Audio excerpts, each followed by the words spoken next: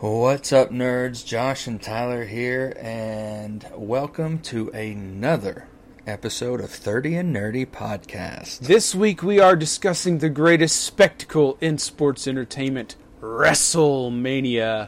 We'll talk about the history of WrestleMania as well as some tidbits that you might not have known. We will also let you know our thoughts about this past weekend's two-night event and hear from an actual wrestler, the Southern Psycho himself, Elliot Russell.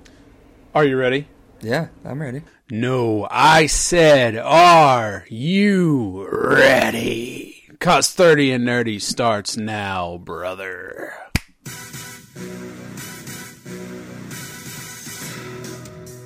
It's time to get nerdy. It's the 30 and Nerdy Podcast with your hosts, Josh Davis and Tyler McDaniel. Brought to you by Advertising Expressions, Encore Theatrical Company. 30 and Nerdy is an alternate reality radio podcast and a member of the Legion of Independent Podcasts. And a Badcast Company production. Be sure to follow us on Facebook, Instagram, and Twitter. Join the conversation using the hashtag 30andNerdyPod. Find us in the Pod Nation on podchaser.com and rate this episode. Got something to say? Let us know. Email us at 30andnerdypod@gmail.com. Cheers to you, nerds. And now your hosts, Josh Davis and Tyler McDaniel.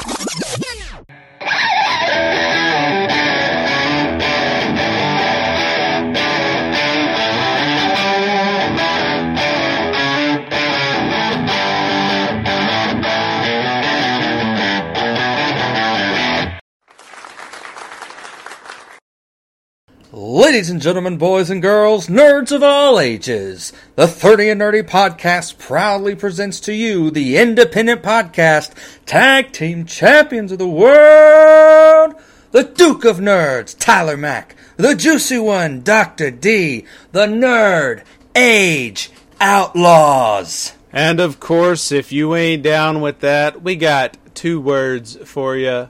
Be nerdy. Welcome to the podcast where everybody knows your name.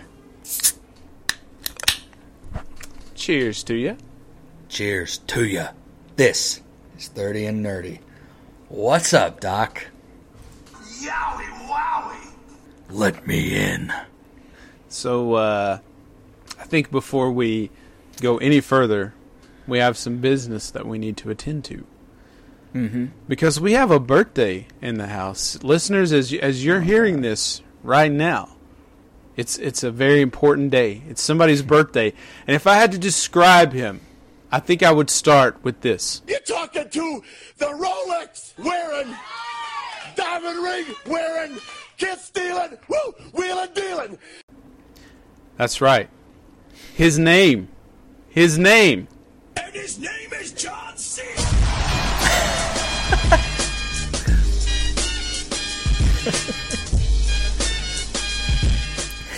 No, just kidding. It's Tyler's birthday, everybody. Happy birthday, Tyler. Celebration, everybody. Yeah. Thank you. Happy birthday. I think the big question now is, do we change the name of the show?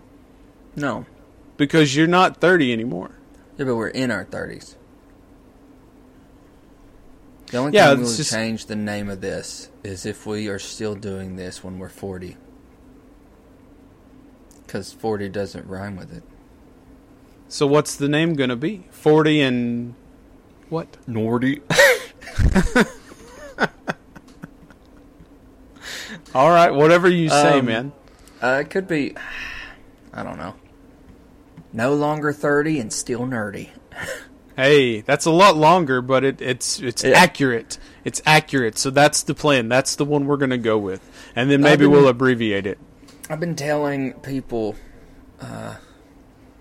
like they're talking about at the house here all week, getting close. Mom will do things like, oh my gosh, when did you become 30? And I'm just like, yeah, it happens.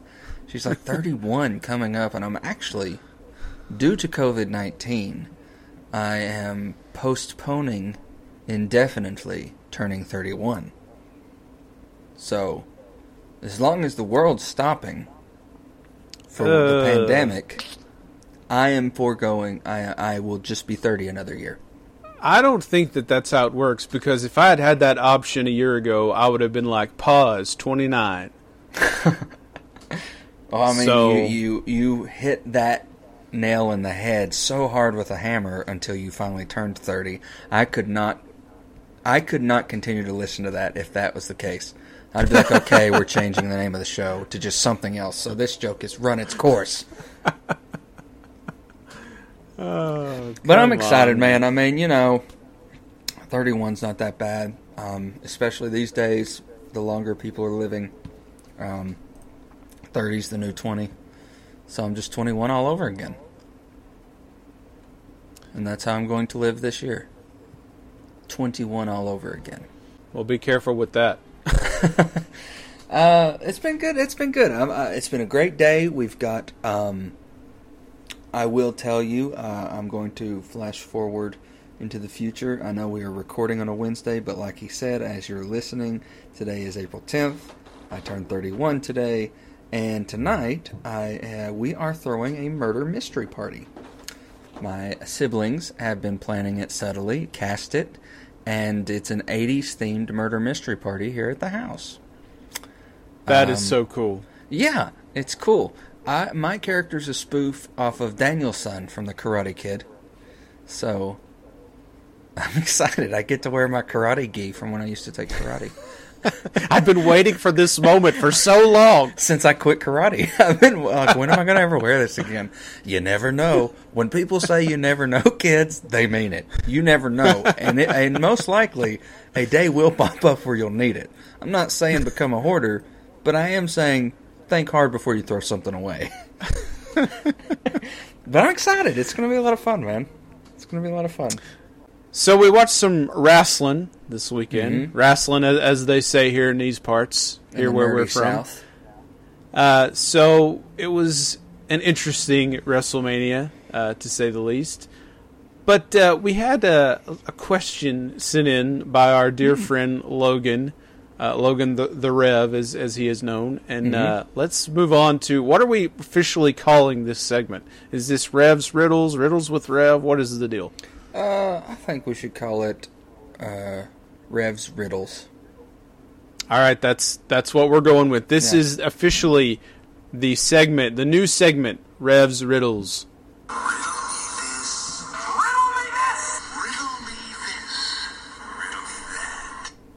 All right, so this week, Logan, our dear friend, has posed this question upon us.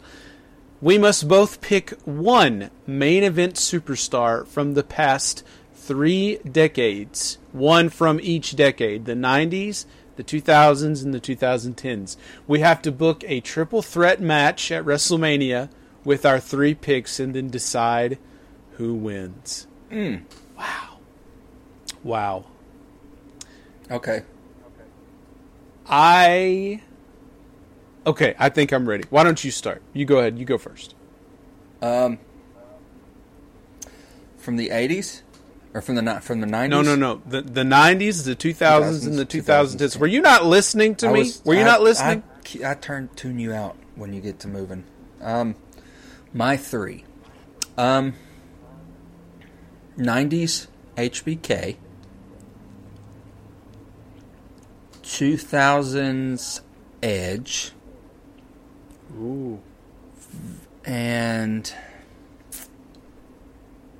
Daniel Bryan. Wow. And that would be a good one. Shawn Michaels versus Edge versus Daniel Bryan. Yes, Shawn Michaels versus Edge versus Daniel Bryan. It's a dream match. Wow. And That's a good one. It is the main event of WrestleMania, triple threat. I have And who wins? Edge winning because he's the ultimate opportunist.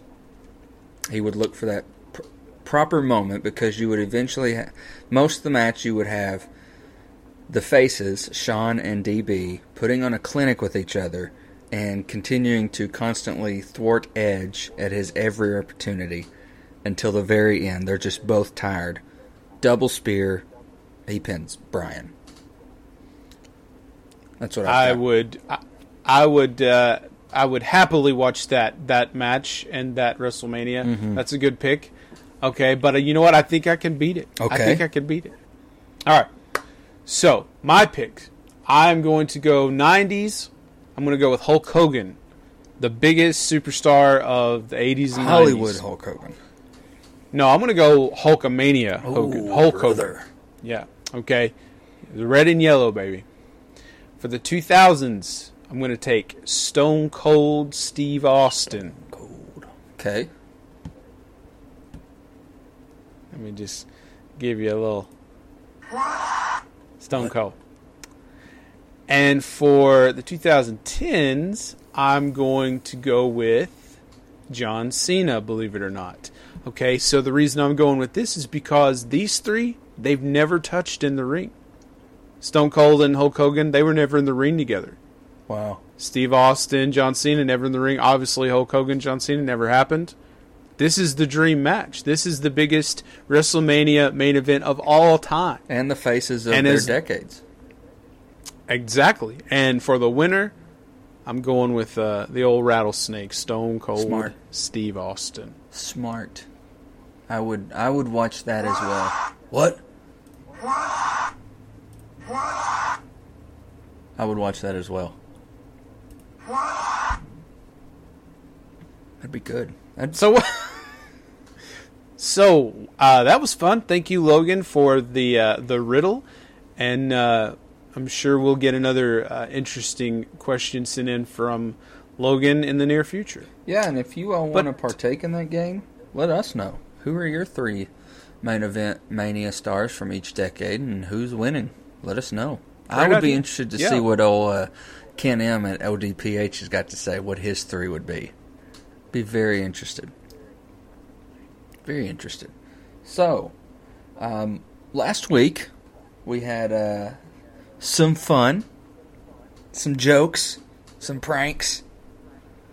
Last week was our April Fool's special, and we talked about the best pranksters of the Nerdiverse and celebrated the birthday of Fred and George Weasley. That was a lot of fun.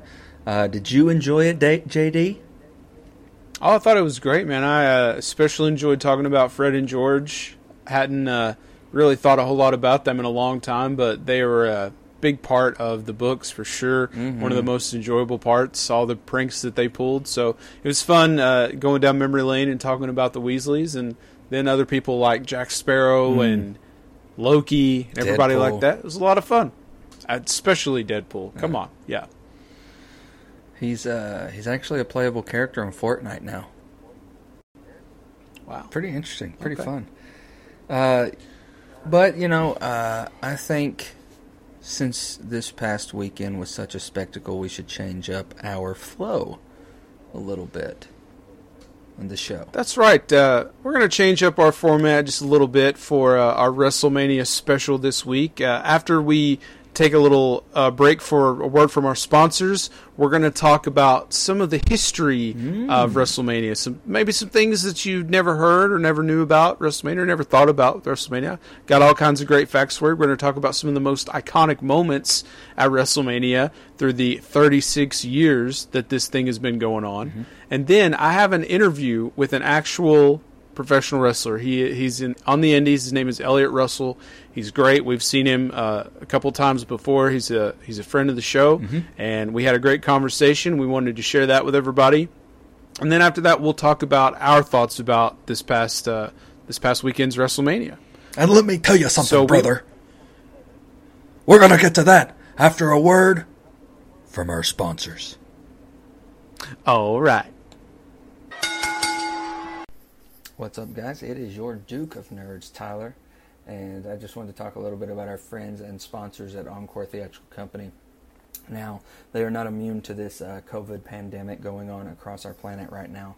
However, they are staying positive and entertaining at the same time. If you go to their Instagram or their Facebook and look for the hashtag Encore Intermission, you will find fun videos every single day.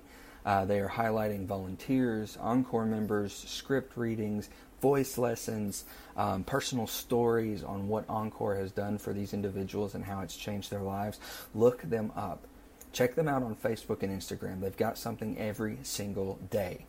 And you can also find more information about Encore Theatrical at their website, etcplays.org, where it's not just theater, it's Encore. Hey, all you nerds out there in Nerdland, this is David. And this is Tim. And we're from Johnny Has the Keys podcast, a podcast where horror and sci-fi shape our lives.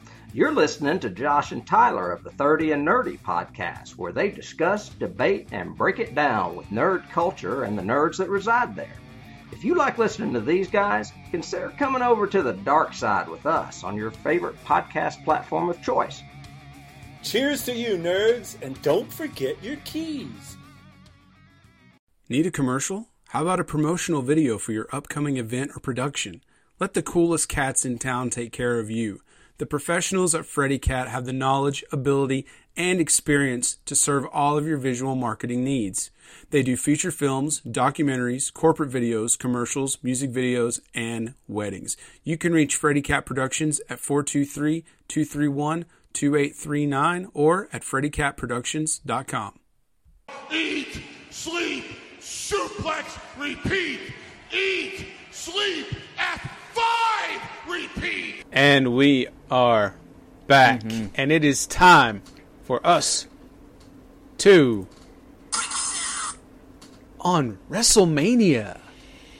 Throughout the last 36 years, man, it's not just WrestleMania anymore. There's so many names synonymous with that one day of the year. Names like... That's true. The grandest stage of them all. The showcase of the immortals. The show of shows. The greatest spectacle of sports entertainment. The Super Bowl of sports entertainment. The granddaddy of them all. And normally WrestleMania, it's this annual celebration that sees thousands of fans from all over the world converging to whatever city is hosting the show that year. And this year, of course, things were a bit different with the outbreak of the coronavirus and all that going on.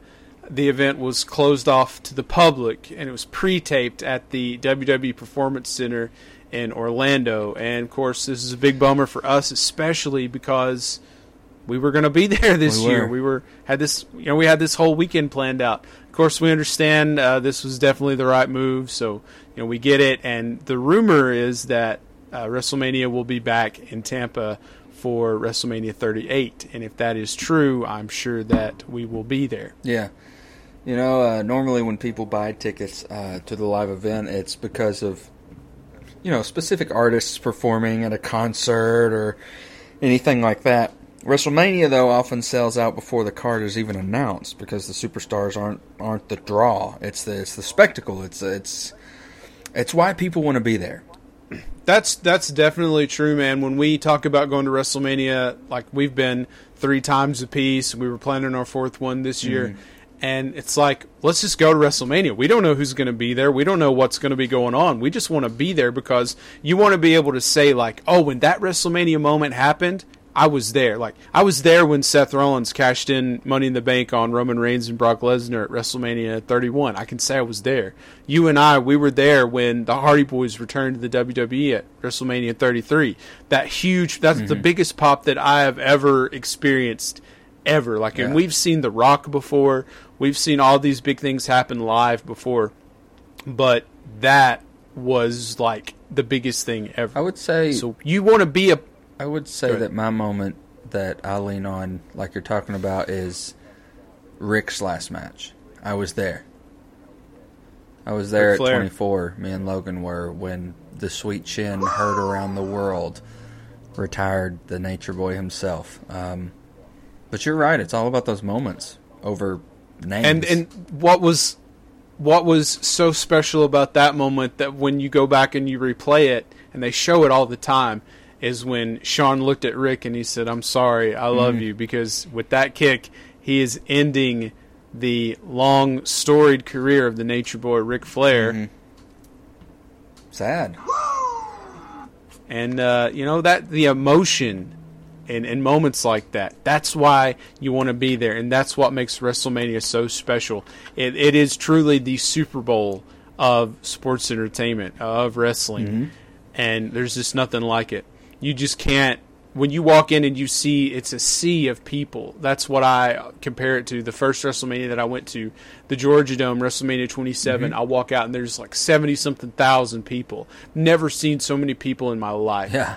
And when these big moments happen, the music hits and The Rock comes out or whatever happens, and people just come unglued and go crazy. Like when I was at WrestleMania in California, 31, during the Sting and Triple H match, the NWO came out, that music hit. That took me back to being 8, 9 years old. You had DX come out. When people just come unglued for those moments, you just feel the adrenaline and all that stuff. And that's what makes WrestleMania so much fun, so special. Absolutely. I mean, even the stars you interviewed today, like if you were to sit down at Edge and say, what got you dreaming, about it? And he'll tell you about, I was in Canada and I was at that WrestleMania where Hogan and Warrior fought. And they show pictures of like 13-year-old Edge in the audience, like we are. So, I mean, even down to the stars, even down to the crew, to the camera people, to, the people who pack up the ring, every one of them are in that for a reason and have their own memories of Mania, their Mania memories. I mean, could you imagine in the 90s or, being there when that first stunner happened, or Hogan and Rock facing off? I mean, just those memories are what keep us coming back, because like you said, we don't even know who's on the card. We just know a memory will be made. Exactly. That we get to talk about. As you can see, we are super fired up about WrestleMania, but before we get really in depth with the big iconic moments at WrestleMania, let's just go through a list of some interesting facts, some fun Q&A or some fun info here. So we'll just kind of go back and forth on these.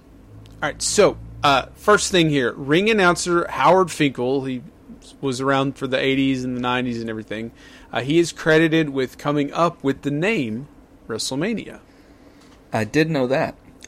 Did you know that Vince McMahon bought what used to be called the WWF, which is now WWE, used to stand for World Wrestling Federation, from his father in the 80s? He wanted to go national with it, so he signed the best talent from all over the other territories. Now, Vince pictured the greatest wrestling show of all time that featured his WWF superstars and other household names from pop culture. This, of course, became WrestleMania. So, yeah, he pictured this big mashup of pop culture and wrestling, big celebrities and musicians and everything. And so because of that, every year at WrestleMania, you have those moments with whoever's hot at the time. So there's been dozens and dozens of celebrities who have been involved in some form or fashion with WrestleMania over the years, including Cyndi Lauper, Muhammad Ali, Mr. T, Snooki, we saw that one live, Andy Warhol, Danny DeVito, Liberace, Ray Charles, Aretha Franklin, Elvira, John Legend, Snoop Dogg, Mike Tyson, Floyd Mayweather, Pamela Anderson, and then most recently, Rob Gronkowski, which was did you see great. Sorry to interrupt. Did you see the most recent Masked Singer last week?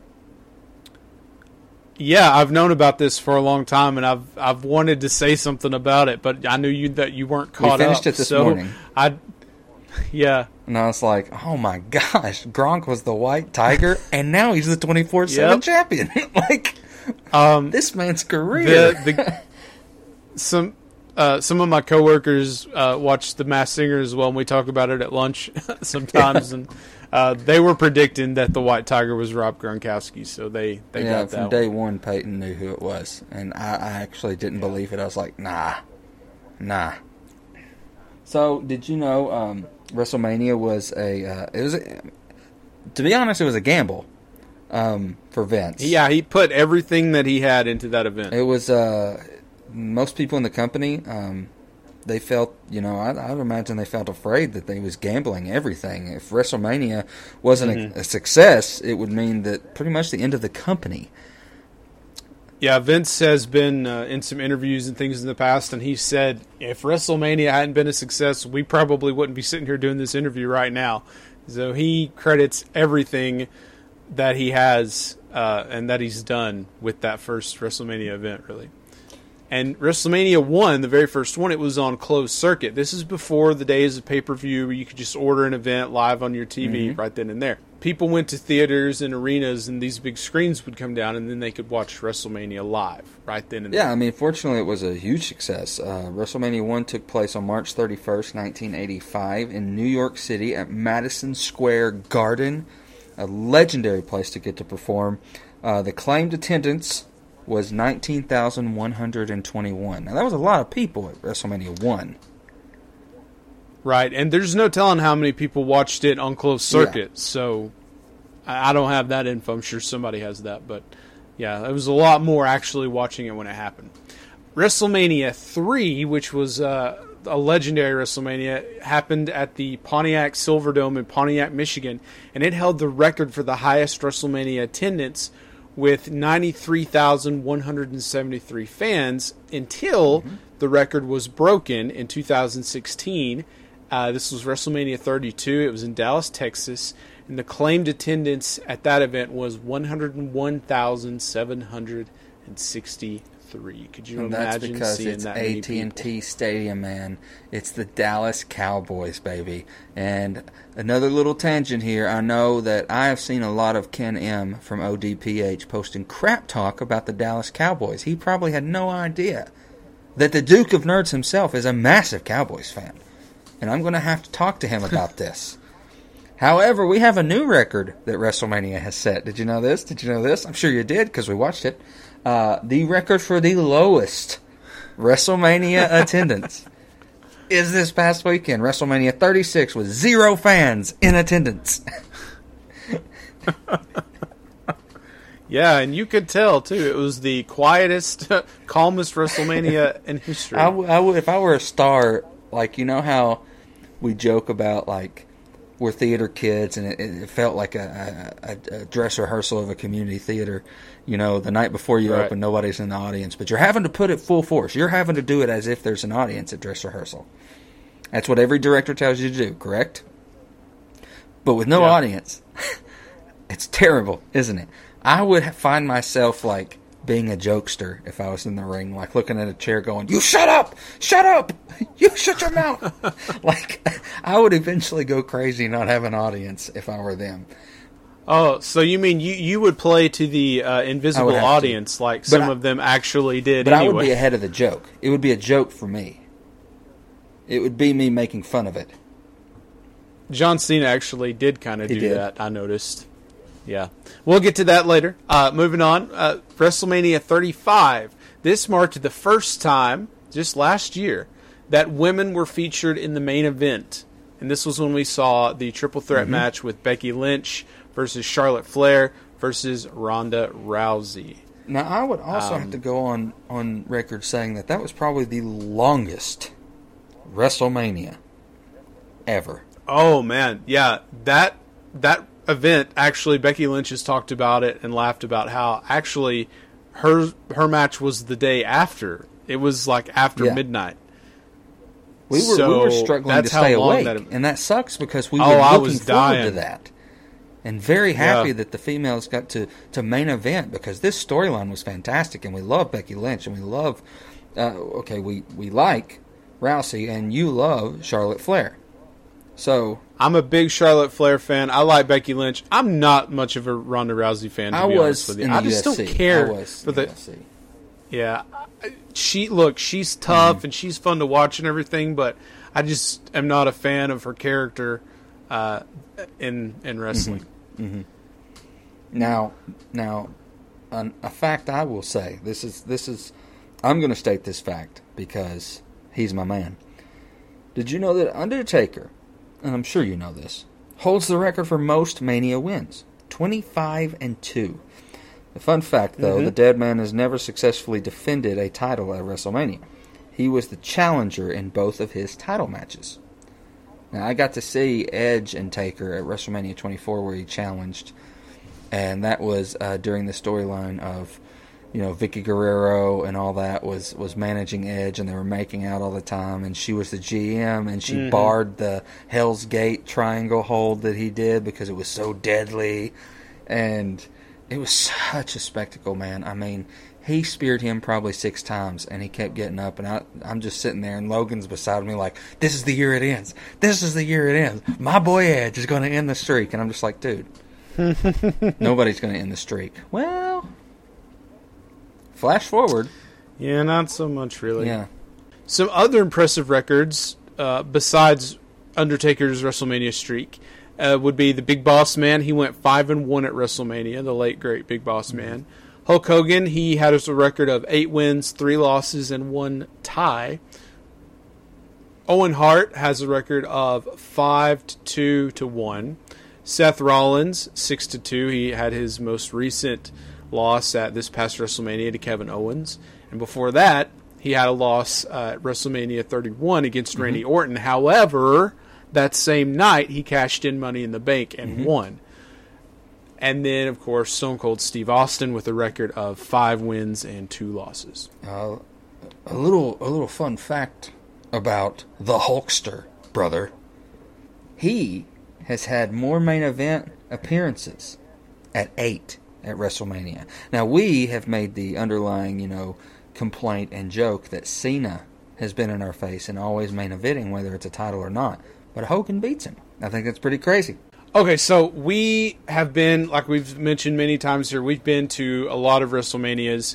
But even if we're not there live, we normally get together. We have a lot of food. We have traditions. WrestleMania it's a big weekend for us every year. And I tried to make this year, even though it was different, we did get to have our big WrestleMania party and all that stuff. I still tried to, make it feel like a big deal. I put out all the wrestling pops and set out all my food and my snacks in front of the pops and took pictures of that. I changed up the man cave a little bit and got myself in like WrestleMania mode. Put on a wrestling shirt. But all this is because we have traditions. There are WrestleMania traditions that you look forward to every single year. Another example of that would be the Hall of Fame. Every year you look forward to who's going into the Hall of Fame. The Hall of Fame, of course, is where they recognize all the great legends of the WWE. A lot of the most iconic household names that you can think of, Hulk Hogan, Andre the Giant, Macho Man Randy Savage, they're all rightfully in the Hall of Fame. And every year they have this big event, and you can watch. They come out, they give speeches, people induct them. It's always really fun to watch, except for when you have some of the old-timers like poor Hillbilly Jim, who gives like a 40-minute speech. That's kind of rough. But other than that, it's something I look forward to every year. When we were there in Atlanta, that was the year that HBK went in. And that was an awesome moment.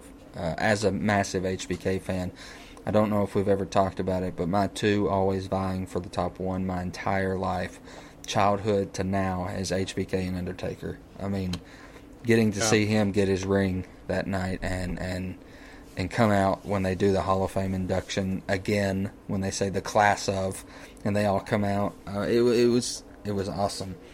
Another thing we kind of look forward to traditionally is WrestleMania Access. It's almost like a Comic-Con. It's like all weekend long, and there's stuff going on constantly, and interviews and panels and wrestling matches. Like that's where you saw a lot of NXT stuff happening.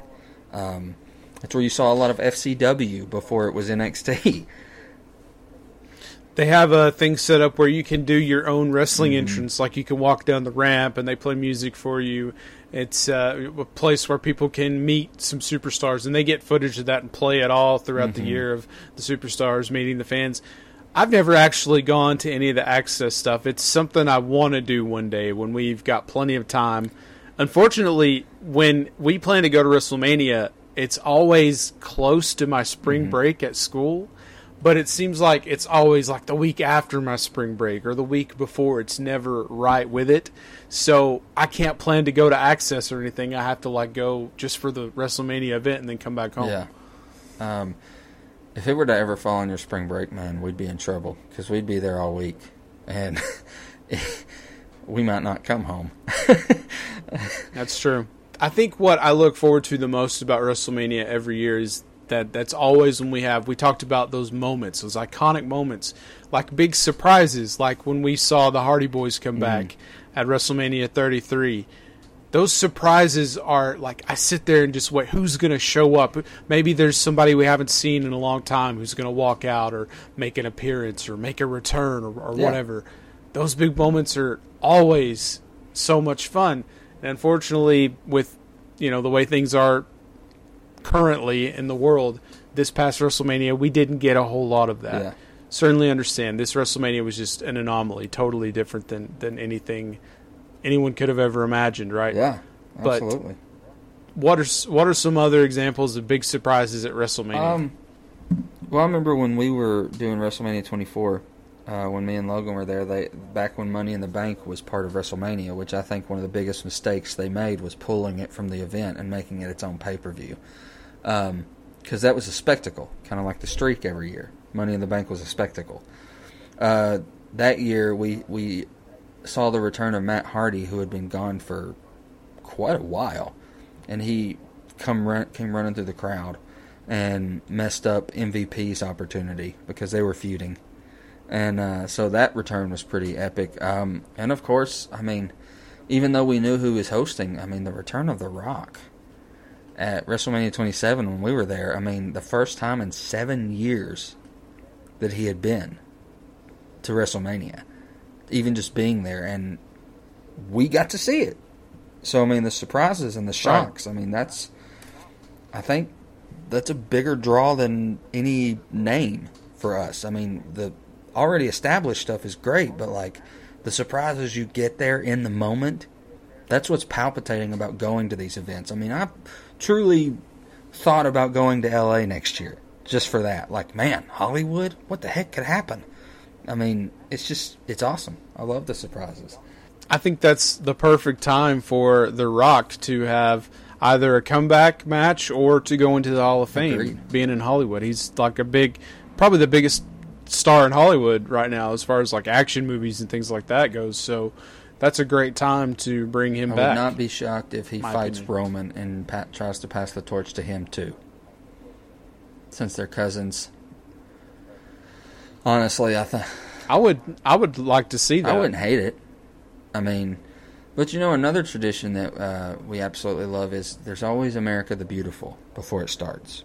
Right. And Vince McMahon is extremely patriotic, and he also wanted to be different from other sports mediums, you might say, because normally at football games and things like that, they do the national anthem, and so he said, they do the national anthem, we'll do America the Beautiful, and he just happens to love that song. So every year they have some big name artists come in to perform, people like John Legend, Aretha Franklin, Ray Charles. Ray Charles has done it before. That's always a big deal, and I really enjoyed how at this past WrestleMania, since they couldn't have that live performance, they did this great video package of a mixture of all the different performances over the past several years, and that I thought that was really, really well done. I really enjoyed that. I agree.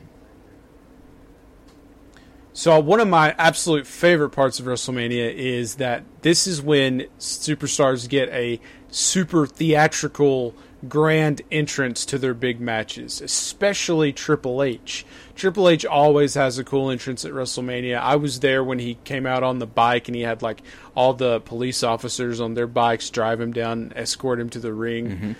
He had the Terminator entrance one year. Yeah. He's come up on the throne.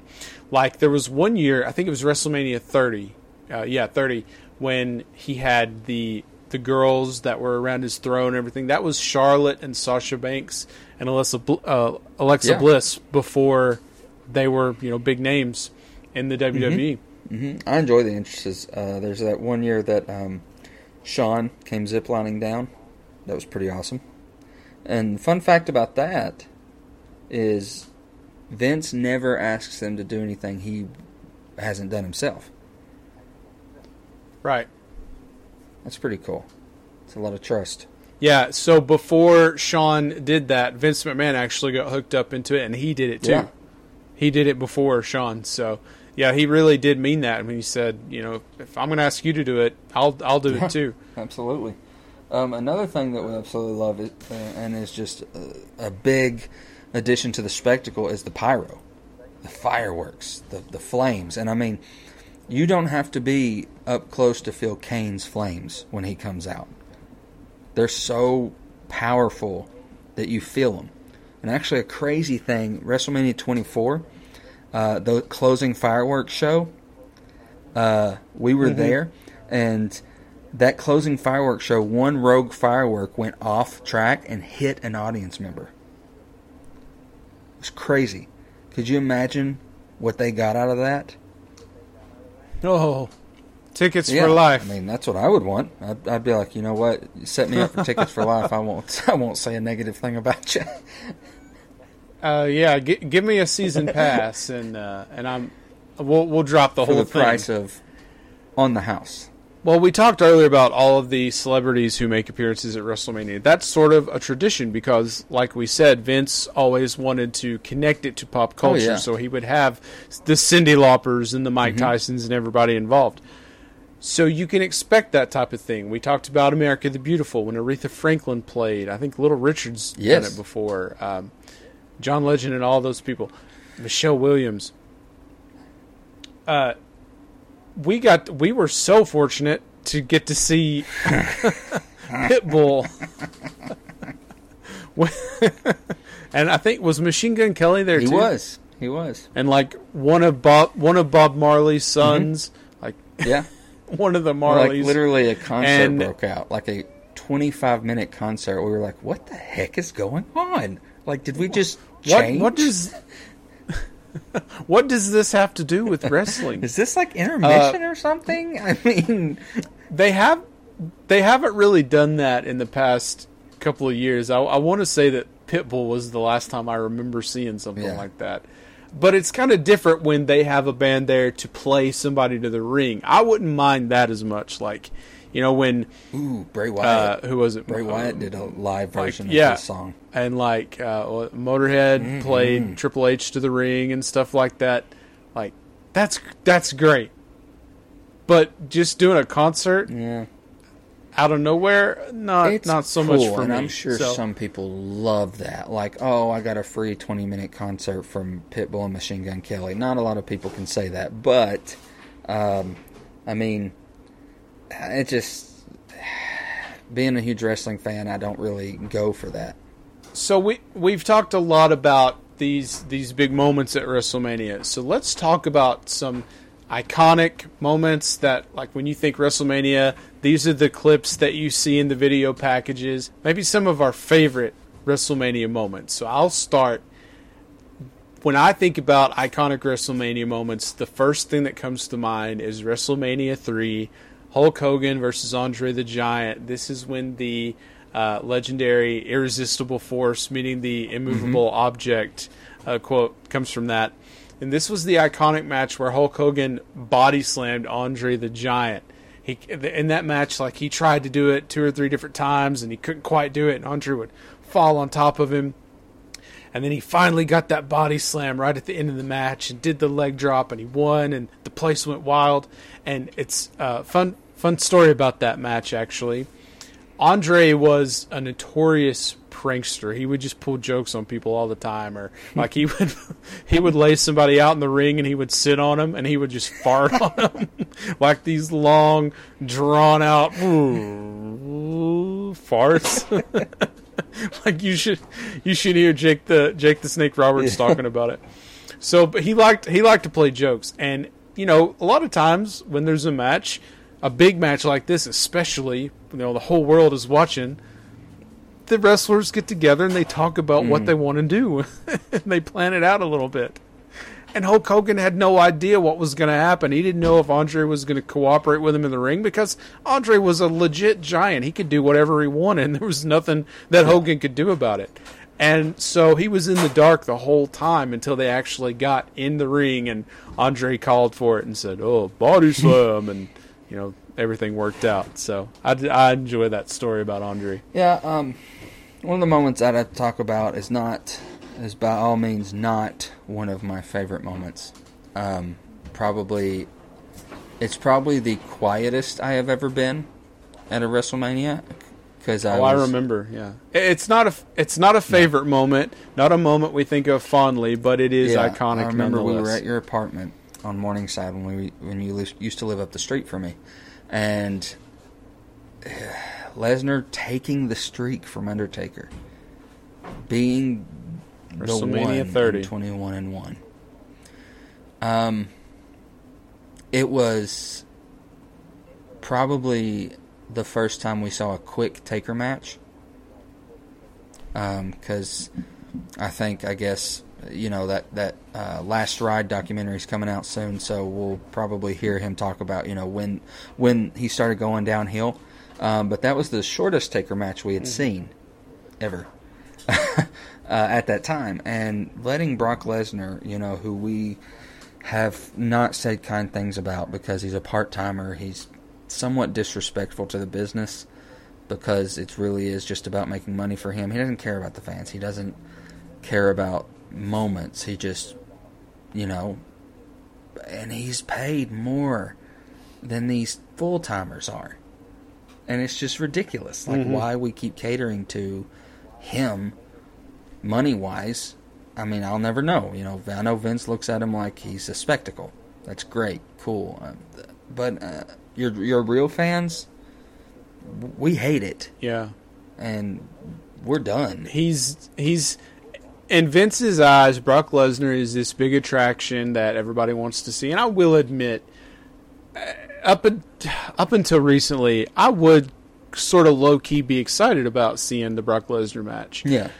But the past, couple years, it's the same thing over and over again. Let's do 3 or 4 finishers to Brock Lesnar and pin him, and then that's it. That's all you got to do.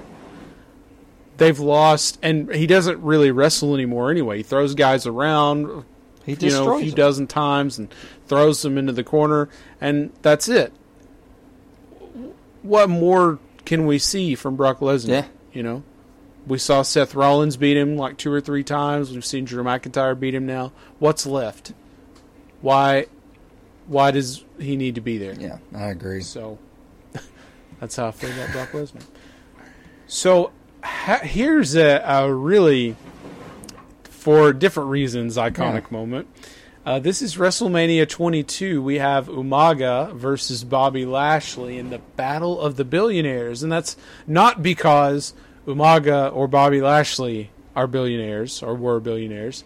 It's because they were the chosen champions of one Donald Trump and Vince McMahon himself. They are actually very good friends, and Donald Trump was involved in storylines in WWE for a while, and this was a loser loses their hair match. So, of course, Trump won and got to shave Vince's head. And what's really interesting about this whole deal is that Stone Cold Steve Austin is the only wrestler, the only person in history, and will probably this will be a once in a lifetime thing here, is the only person who can say that he has put a stone cold stunner on a president of the United States, because Stone Cold Steve Austin gave Donald Trump, of course he wasn't the president at the time, a stone cold stunner. So another massive iconic moment is Shawn Michaels and Razor Ramon, the bad guy, who we know as Scott Hall from the NWO, and that Intercontinental ladder match.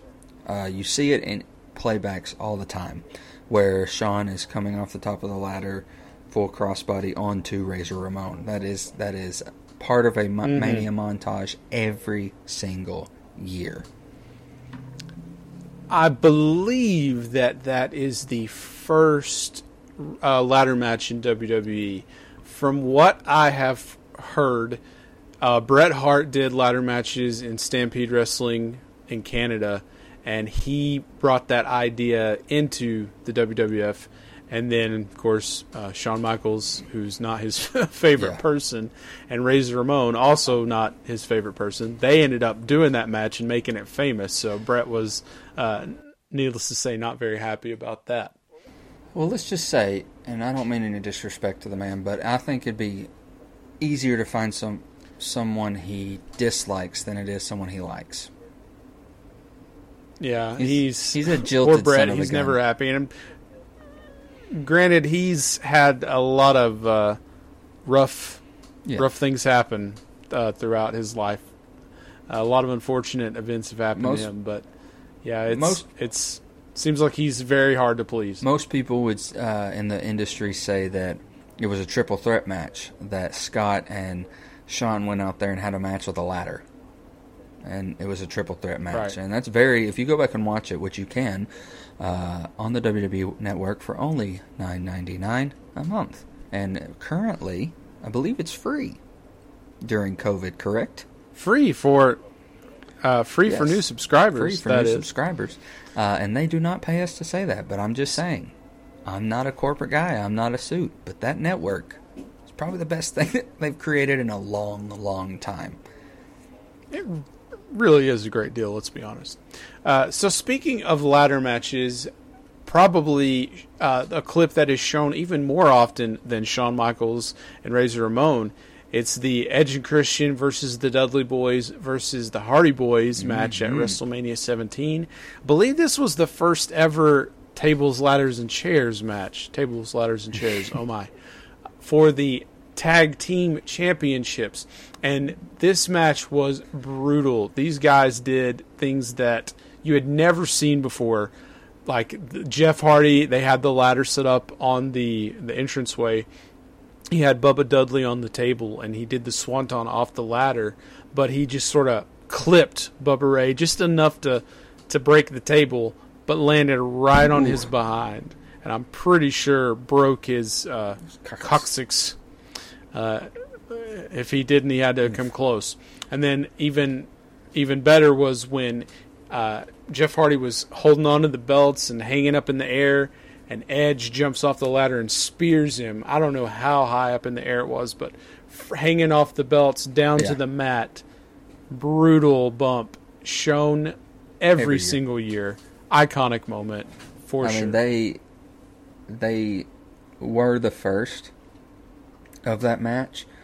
They are obviously they're not the last. TLC for a while was its own pay-per-view, and there's still you're never going to get that again.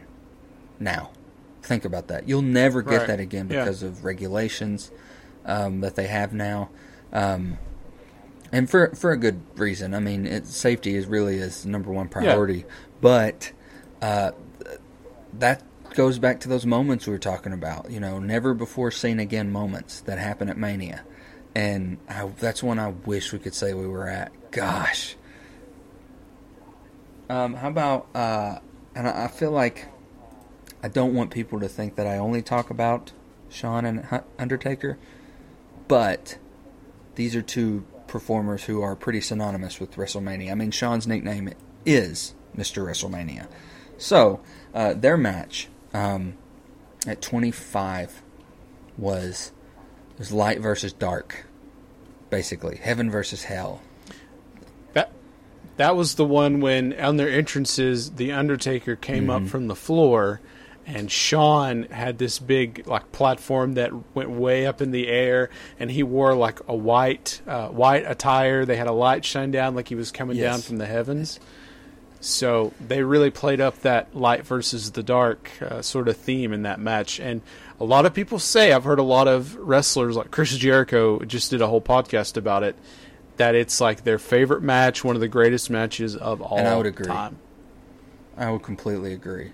I mean, their first outing together, obviously they went on to do it again. He retired Shawn, rightfully so.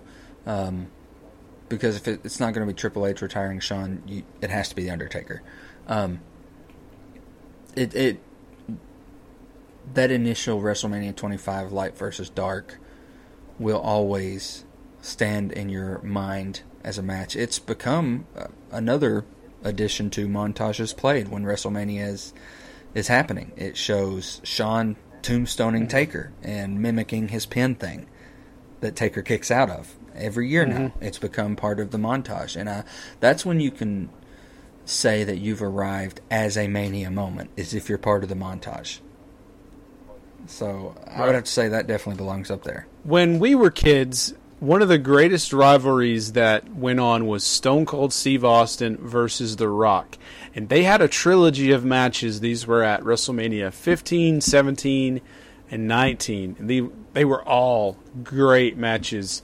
I can't remember which one. I want to say it was 15, where they had the My Way music video thing, the package they did for the match. That was one of the greatest video packages ever done by the WWE. I think 17 was the one where at the end Stone Cold turned heel, like he joined up with Vince McMahon, and that didn't really work out. That was not good. And then 19 was Stone Cold's last match. That was his retirement match, and they didn't talk about that beforehand. It wasn't a retirement match actually, but it literally was his last match. So those three matches, one of the greatest WrestleMania rivalries, I would say, in the history of WrestleMania. That's just me. I would say probably, if not the one of the top three greatest rivalries in the business. I mean, people these days would talk about Cena-Orton being a great rivalry. Rock Austin, man, I think it's up there, if not number 2 greatest rivalry. Especially for our generation. Oh, absolutely. Another thing The Rock was a part of was WrestleMania 18. Another iconic moment, the stare down of a generation.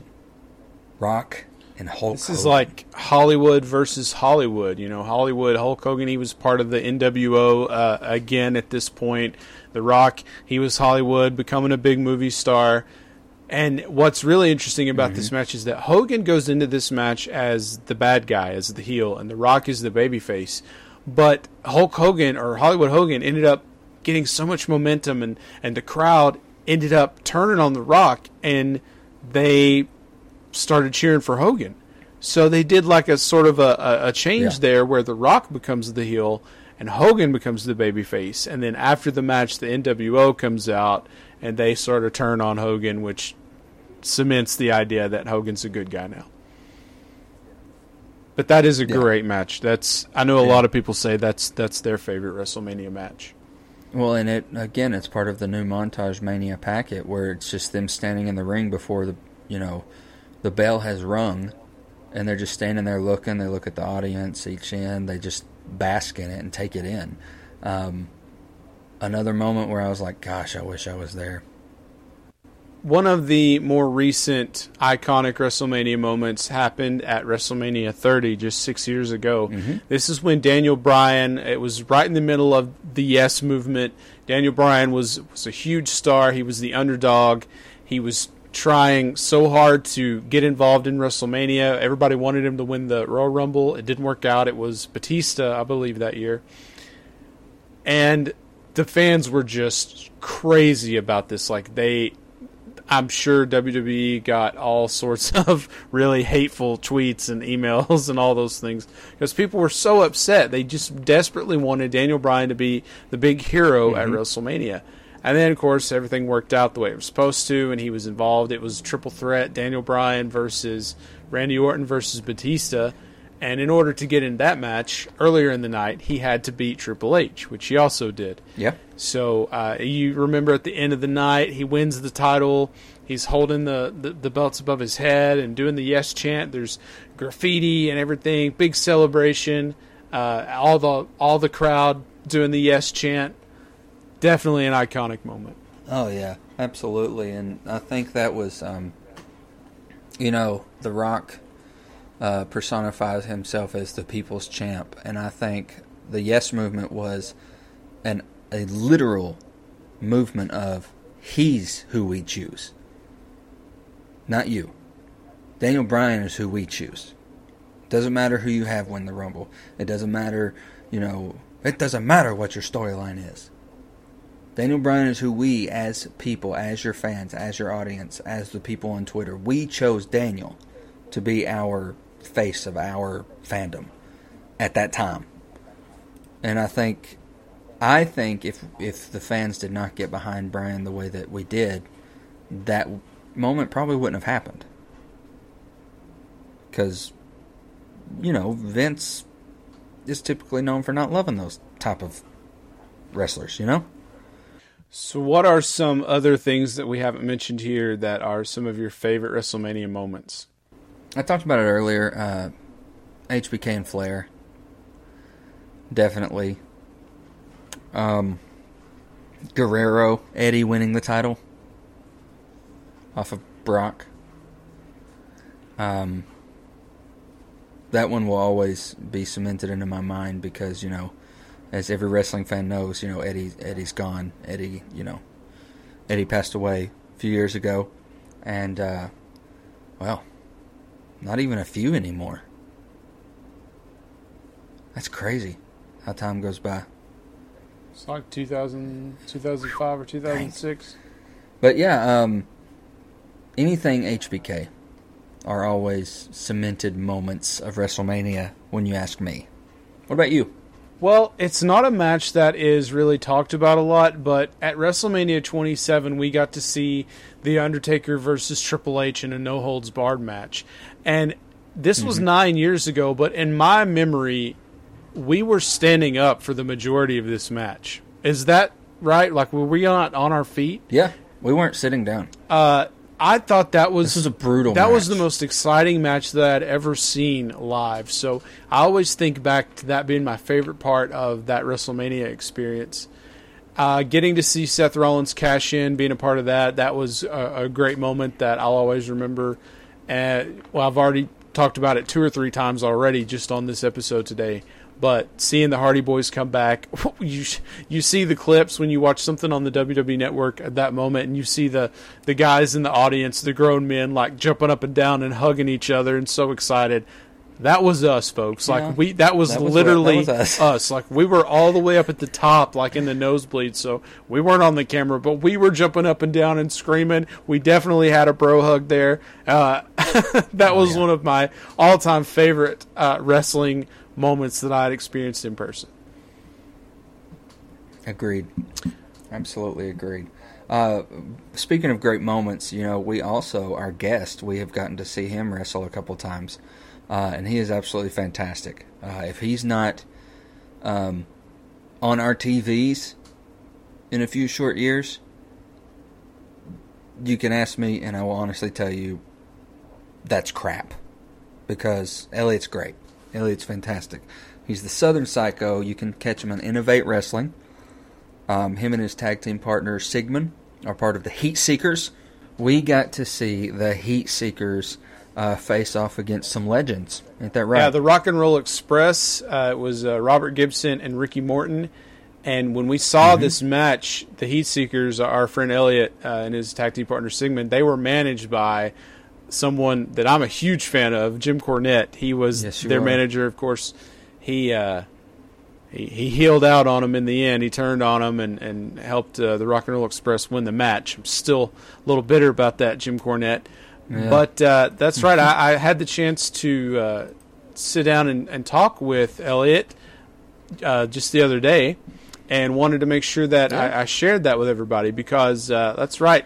Coming up, Elliot Russell, he might not know karate, but he does know crazy, because he is the Southern Psycho. Boo.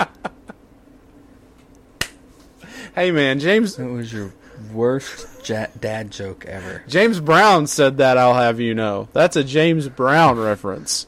He is a 4-time NWA World Tag Team Champion. He's in an international tag team that has been featured in Canada, China, and Japan on multiple tours. He's a former 2-time Innovate Wrestling United States Heavyweight Champion and the Smoky Mountain Cup 2018 tournament winner. It's Elliot Russell, coming up right now. All right, everybody, I am joined right now by the Southern Psychopath, Elliot Russell. I'm so excited. Elliot, how you doing, man? I'm good. I'm sweating on a Tuesday right now. It's 77 degrees. I'm driving home with no air conditioning. Nice. So is that like a mini sauna or something? Is that the idea? Yeah, I think it's just a fuse I need to fix in my year 2000 Grand Marquis that I'm driving. Nice. So how are you passing the time during the quarantine and everything going on? I actually decided to move from Morristown to Knoxville about 2 weeks ago. So right as we were all getting shut down and quarantined and locked in, so I just moved in with my girlfriend in Knoxville, us and 4 cats, in a one-bedroom apartment, all while being quarantined and locked in. So it's crazy times. Yeah, I've been watching a lot of Big Love on HBO. Okay. HBO's Old Bill Pax series and McMillions on HBO. Okay. So this past weekend was WrestleMania, and I'm sure that you tuned in for that. What are your thoughts about the event overall?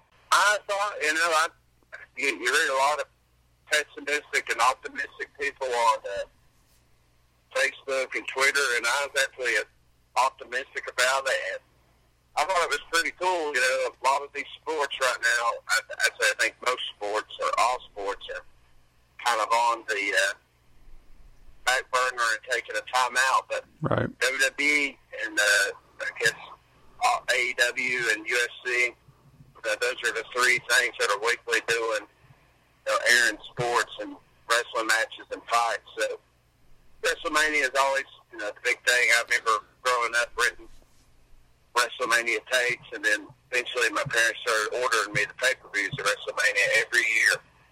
It was like $50. So $50 is a lot of money back in. Yeah.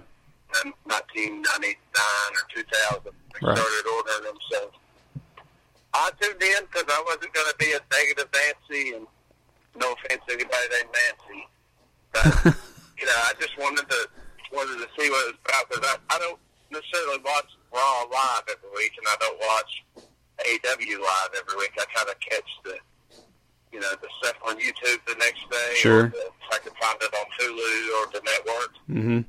And I hadn't really watched any Empty Arena WWE recent stuff, so I thought it was good. All the matches were good. I thought they started with they started with the tag team. Alexa Bliss and Nikki Cross, yeah, and Asuka and Kairi Sane. That was good. At one point in time, Asuka was the. I want to go off on thing on Asuka here in a second about us being from Morristown, but Asuka was like the best, all around wrestler, such promo wise, in-ring wrestler for a year straight. WWE and NXT, she was, I could tune in every week just to see her matches. She was great. Me being a male, I'm not always, learning the thing or two from the female wrestlers, but you watch Asuka wrestle, and a couple other women wrestlers too. Like, you're like, dang, like you can learn a thing or two from Asuka. She could probably kick a lot of the guys' butts in the ring and outside the ring too. Oh yeah, I believe it. Do you remember, like years ago, they had this restaurant up next to Walmart in Morristown that was Asuka, and everybody pronounced it Asuka. Uh-huh. Oh, everybody was like, yeah, I've eaten the Asuka Asian buffet. Then Asuka came on TV, and I love corrected everybody, like, oh no, actually, it's pronounced Asuka. And everybody just scolded me. I did not hear good things about that restaurant. Well, it's not there no more. Yeah, well, could be a reason for that. Yeah, WrestleMania was interesting. It obviously wasn't the same as what we get every year. I think there were a lot of times when watching it, I felt like, man, I wish they'd postpone it because this would be so awesome to, have the full splendor of WrestleMania around it. The crowd and the lights and the pyro and all that good stuff. But I think overall, now that it's said and done, I am glad that they did it because, like you were saying, WWE and UFC and all that, they're still trying to carry on, and that's all we're getting as far as, that the sports area goes. So I'm glad that they did it. It was a good distraction, I'm sure, for a lot of people during this crazy time. And I did enjoy watching it. It just, the thing that bothered me the most, and I want to get your thoughts on it, Vince McMahon, I know, is very much like, the show must go on. We're not necessarily wrestling. We're sports entertainment. There's a difference. But when they walk out and there's no audience, and we all know there's no audience, but they still do the same, like the poses up on the turnbuckle and holding up their arms and playing to a crowd that's not there. And my thought was, I would like this a lot more if they would just talk to the camera, talk to me, because I am the only audience that they have. And when they did those things, it took me out of the moment. How do you feel about it? I actually was listening to Eric Bischoff's podcast this morning, and he was talking about that same thing. He was talking about the opening match being the women's match, the women's tag team title match, and he was saying how that kind of took him out of it. Everybody knows who Eric Bischoff is. Sure. In the wrestling community, he's a huge executive, WCW for many years. Been on the WWE, so I was listening to his insight yesterday and this morning. He was saying, like you were saying, the viewer at home is going to be kind of thrown off and kind of feel like their intelligence is being insulted just a little bit. But yeah, I kind of went along with it without it. I wasn't going to let it insult my intelligence, but I guess I can understand this side, and I can understand that side of why they do it. So it was what it was. It was kind of not everybody did it. I don't think that the Raw Women's title match, the Shayna Baszler and Becky Lynch. Mm-hmm. Yeah, I didn't think the Shayna Baszler played to the audience, the lack of audience there. But and you say that, then in the same match, Becky Lynch showed up in her 18-wheeler, and it's kind of like, well, that's a... Yeah, and like she did the pose... Huge entrance. Yeah, she did the pose on the ropes, holding the title up and everything, and I don't know, it bothered me consistently throughout the show, both nights. But there was one point, I can't remember who it was, I want to say it was Edge, but somebody looked right at the camera and said something, and I was like, thank you, this is what I've been waiting on, because... It looks so silly for them to stand up and pose and all this stuff when there's nobody there. Why not just play to the camera? But that's just me. That's just my opinion. But yeah, one good thing about there being no people in the crowd and the camera, just the audience at home, is I don't know if they stepped it up in terms of trash talk or you just were able to hear them because there's not, constant commentary and fan cheers and boos. But right. You can hear much more trash talk in the ring. Yeah. In real fights, there's always trash talk, and whether they're whispering or cussing their heads off, or, calling somebody out. There's usually always some sort of trash talk, and everybody did a pretty good job of talking a lot of trash, and that kind of added a little bit of realism to it. But it was good. You'll probably bring this up, so I'll just bring it up now. But the thing I was looking forward to the most was definitely the AJ Styles Undertaker thing, and it Right. just satisfied. You know, it was like everything you would want. You know, being a scary movie fan that I am, and I remember doing chores on Wednesday mornings and Wednesday afternoons and stuff during summertime just so we can order the TNA Wednesday night pay-per-views for $10, only because I remember seeing AJ Styles one time and being like, this guy's going to be, he's currently amazing, but he's going to end up being amazing for like many, many, many years to come. I think I was only 12 at the time, 12 or 13. This is 2002, 2003. Mm-hmm. And of course, you know, you grow up loving The Undertaker, so these guys are finally going to do something, and then you hear it's a boneyard match, so you're kind of like, this is either going to be really good or really dumb, and I think it was really, really good. And I think that people go into just about any Undertaker match in the past 4 or 5 years or so with that mentality anyway. Like, it's going to be really good or it's going to be really sad because he's just not the same anymore. And during the build-up of the match, we've spoken on our wrestling podcast before, and I've said that AJ Styles was sort of the voice of fans who did feel that way about The Undertaker. Like, oh, he's washed up, he should have retired, he needs to hang it up, and he calling him by his real name and all that. So I was really looking forward to it as well. And I gotta say, like, from what I've seen, most people were very high on the Boneyard match. They really dug it, and I think that for what it was really good.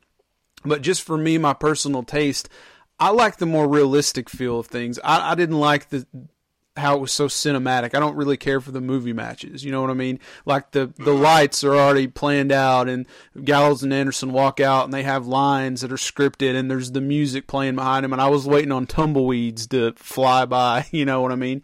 And I just didn't care for it as much. But if I try to suspend my disbelief for a minute, then I can enjoy it, and it was entertaining. Do you know what I mean? Does that make sense? Yeah, imagine how much you would really hate it if they tried to do that with, you know, Zack Ryder versus AJ Styles, or, you know, Jinder Mahal versus AJ Styles, or somebody that wasn't, because the Undertaker characters, you know, this giant zombie, demon, Satan, you know, in a good guy way, Avenger. Then AJ Styles is like the rebellious, you know, trash-talking super athlete punk that's calling out the old gunslinger. And because the Undertaker's always been kind of, you know, lightning strikes, smokes, and caskets, right, all there. So that worked for him. But if they tried to do the Boneyard match with, you know, William Regal or Dean Malenko, these, you know, technical wrestling kind of guys, it would be like, what in the world? This is, gosh, awful. But you get a guy like The Undertaker who's, you know, a walking, talking zombie wrestler. It was good, you know. Like I said, especially if you're a scary movie fan like me, I've always been attracted to The Undertaker since I was a kid, just because I always thought Jason and Michael Myers were cool, and then there's this wrestling character that's kind of the epitome of these evil bad guys in this scary movie set. It was good. It was better than the Firefly Funhouse. I would agree. Yeah. Well, the only thing that I really loved about the Firefly Funhouse was the NWO angle, where it was like, this is what could have happened, John. Like, if you had made that heel turn a long time ago, this could have been you. And I really liked that aspect of it. I thought that was really smart. But, again, the movie matches, they're just not for me. I just prefer to see everything in the ring. And, like, I think back to in the 90s, like during the Attitude Era, when Stone Cold's out on the bridge and he throws the belt out into the river and everything. You remember that? Like, that was so real. There was some grit to it. There was like one camera following him around, and I believed it. And with all the planned shots and the close-ups and all that stuff, it just takes me out of it. But, you know, that's just my personal taste. Yeah, it was funny you're talking about the Stone Cold Bridge thing, because of course I remember that. I think I just started watching when that happened, but sometime this weekend I was going back and watching Stone Cold clips, and I watched the clip where Kurt Angle had him hog-tied and blindfolded on the bridge, but he just pushed him back into a little baby swimming pool instead of throwing him off the bridge. It's a similar situation than when Steve throwing the belt off the bridge. I think Steve threw his gold medals off the bridge a week before that, and Kurt Angle came back and countered him with making him think he was throwing him off the bridge. I miss those days. Classic wrestling I grew up watching. Yeah, me too. So let's talk a little bit about your career. So how did you get started in the business? I got started wrestling because, well, I think every kid jumps on the trampoline when they're a kid. And, acts like they're Hulk Hogan and Macho Man and Sting. I was a big WCW kid growing up. So same. I was a Sting guy. Yeah. So just jumped on the trampoline and wrestled my brother and wrestled my neighbors and my cousins and my friends. And I never stopped watching wrestling, even when it was like, the Stone Cold and The Rock era was over with, and it was not the coolest thing in the world.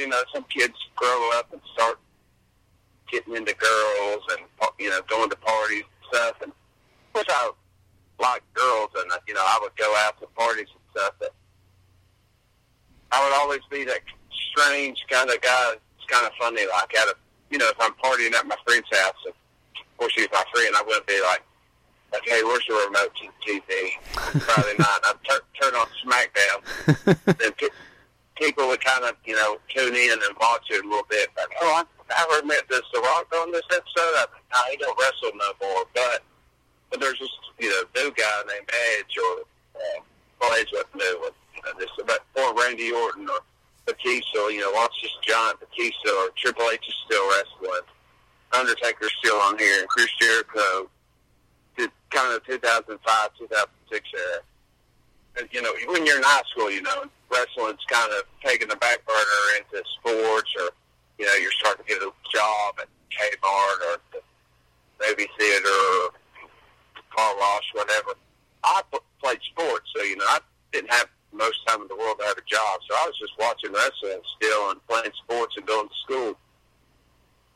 Then when you graduate high school, you're kind of like, well, now what do I do? So I went to Walter State, and it was literally like 2 weeks after I graduated from Walter State during the summertime. This guy, I was working at a gas station.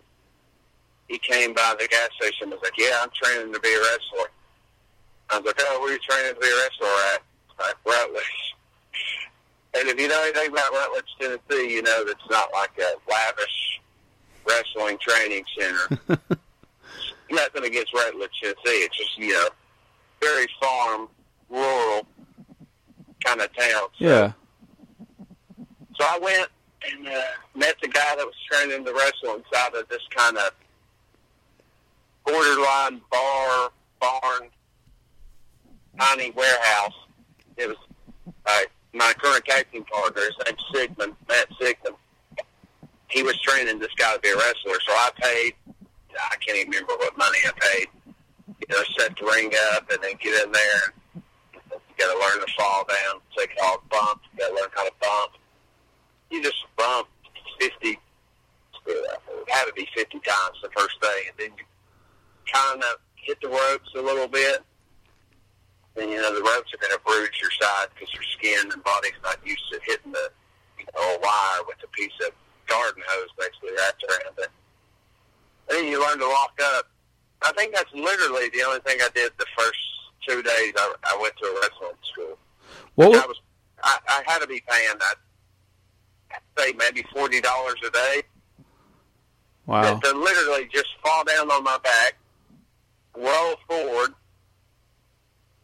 walk into the ropes. I'm not even running, across the ring of the ropes. You're just kind of walk to one side, bounce off of it, stop in the middle, and do like 100 squats, 100 push-ups, 100 jumping jacks, and then lock up, collar and elbow, lock up.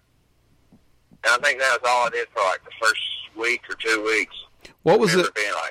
What was it like when you took that first bump? What was going through your mind? I was already standing in the ring, and actually think the first time I ever bumped train, somebody forgot to pack the canvas, the wood, and the mat, the wrestling mats. Yeah. We had duct taped them, the mats together, but there was no canvas. So it was a stinky, old, nasty ring. But, I knew I knew that the wrestling ring had some gift. But that first bump, you need to tuck your chin, and it's a reality check, especially if you haven't played sports. I played football throughout school, but I had probably been tackled or tackled somebody in 3 years at this point. So that first bump you take, they say it's like being in a car crash. Knock on wood, I haven't been in a bad car crash, but just a whiplash and just shocks your whole body.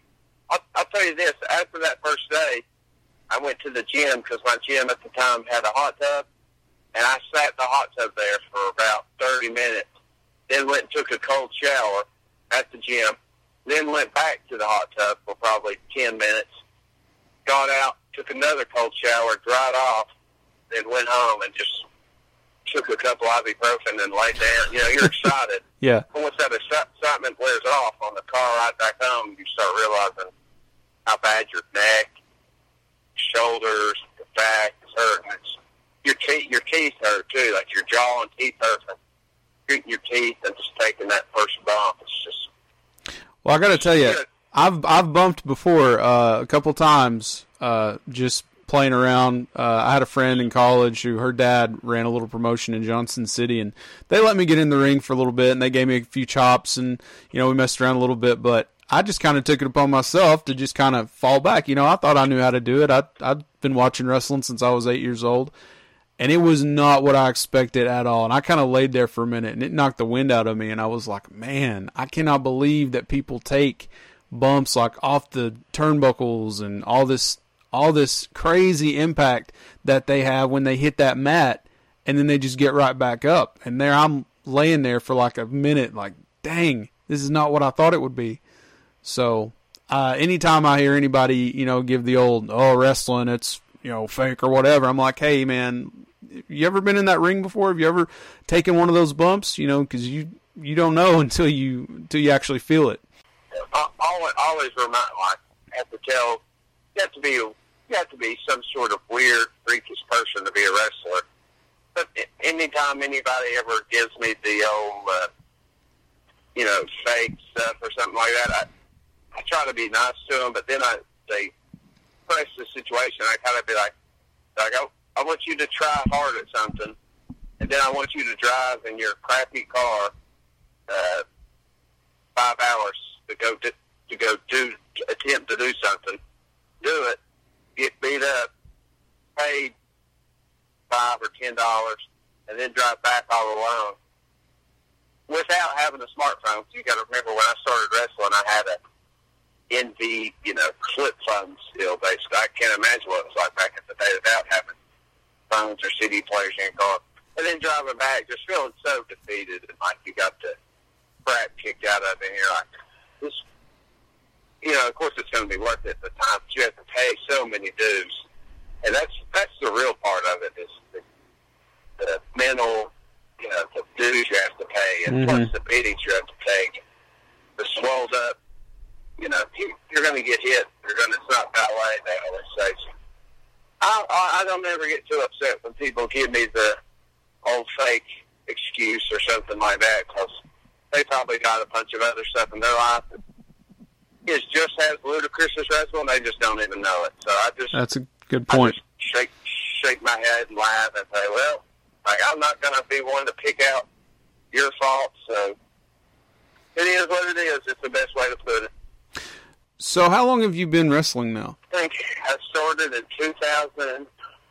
I think I started in summer of 2012, so I would have been 21. So right at 8 years. And I know that your finisher, at least one of your finishers, is the spear. So what led you to pick the spear as a finish? Well, the spear is actually sort of a backup finish that I use. A lot of times I use just a running power slam, sort of like British Bulldog and Braun Strowman. Okay. Yeah, the running power slam used to be a big finisher back in the day, but I think last time you saw me wrestle was in Morristown at the Tally Ward. Yeah. And I had just gotten back from Japan at the end of September, and I had worked out over there with doing real heavy bench press. And it killed both my elbows. My elbows have been killing me. And my shoulder, on the plane, it was like be on the plane for 14 hours with your bad shoulder. Get off the plane. 9.5-hour layover in San Francisco, so you're sitting around taking a nap on the floor or in a chair if you can find a good chair. It's not gross and dirty. And fly home, go take a nap, then go work out. I just don't think I ever took time for my shoulders to heal up from wrestling in Japan and then flying home, going right back into wrestling and working out hard and heavy again. So at that point in time, the first week of December, my right shoulder was shot, my left elbow was. No, my left shoulder was shot, my right elbow was shot. I was like, man, I don't know how to get some of you guys up right now to run and carry. So I don't want it to come to something that was just a little easier to drill people with. And I've done the spear plenty of times before, so I think, you know what, let's just take it home with a couple spears instead of power slams this time. Right? Gotcha. So, but, of course, you grow up. I started watching wrestling in 97. Bill Goldberg was taken off in 97, 98. So, yeah. Goldberg was the man when you're 8 years old. So yeah. His big things to spear. And still Roman Reigns and Edge hit spears. So, you see it on TV, people are going to believe that the finish. So, kind of ripped that from them, and then I ripped the power slam from, it said Braun Strowman and Davey Boy Smith. So you said that you were working in Japan. I hear people talk about how the audiences in Japan are so different. Like in the United States, we're loud and we holler a lot, and in Japan, they're just very quiet. So did you notice that when you were working over there? Yeah, just Japanese people are so zoomed in the match and watching it like a tennis match or like a quiet basketball game. They're watching the back and forth, and when you finally hit that, crazy hard with the tennis racket, or you slam dunk it, and they pop and explode really quick. After a series of hot spots, they call them in wrestling. They just had such a zoned-in, mannered brain with just the way they're raised and the way they respect the sport that you see it from time to time. I was actually watching wrestling Rick Steiner from the Steiner Brothers in Japan once, and all he had to do was come in and just, hit one clothesline and then do his dog-faced gremlin, bark like a dog, and then try to bite you on the hind end. And the Japanese crowd was just the exact opposite of fly. They were screaming, yelling. So eating it up. Really just depends, what they know of you as a wrestler. So, but 8 out of 10 times they're going to be that quiet, preserved, wait for the right moment, and then clap, clap, clap, and then they're back to quiet watching again. So it can be kind of strange when you're a foreigner over there seeing that or experiencing it. So I know for a fact that you have worked as an extra for the WWE before. I know I've seen you. I think I remember it was maybe a Braun Strowman or somebody was running around, and you and your tag team partner were there and kind of walked away from him. And then maybe a bar thing with Sheamus and Cesaro. Is that right?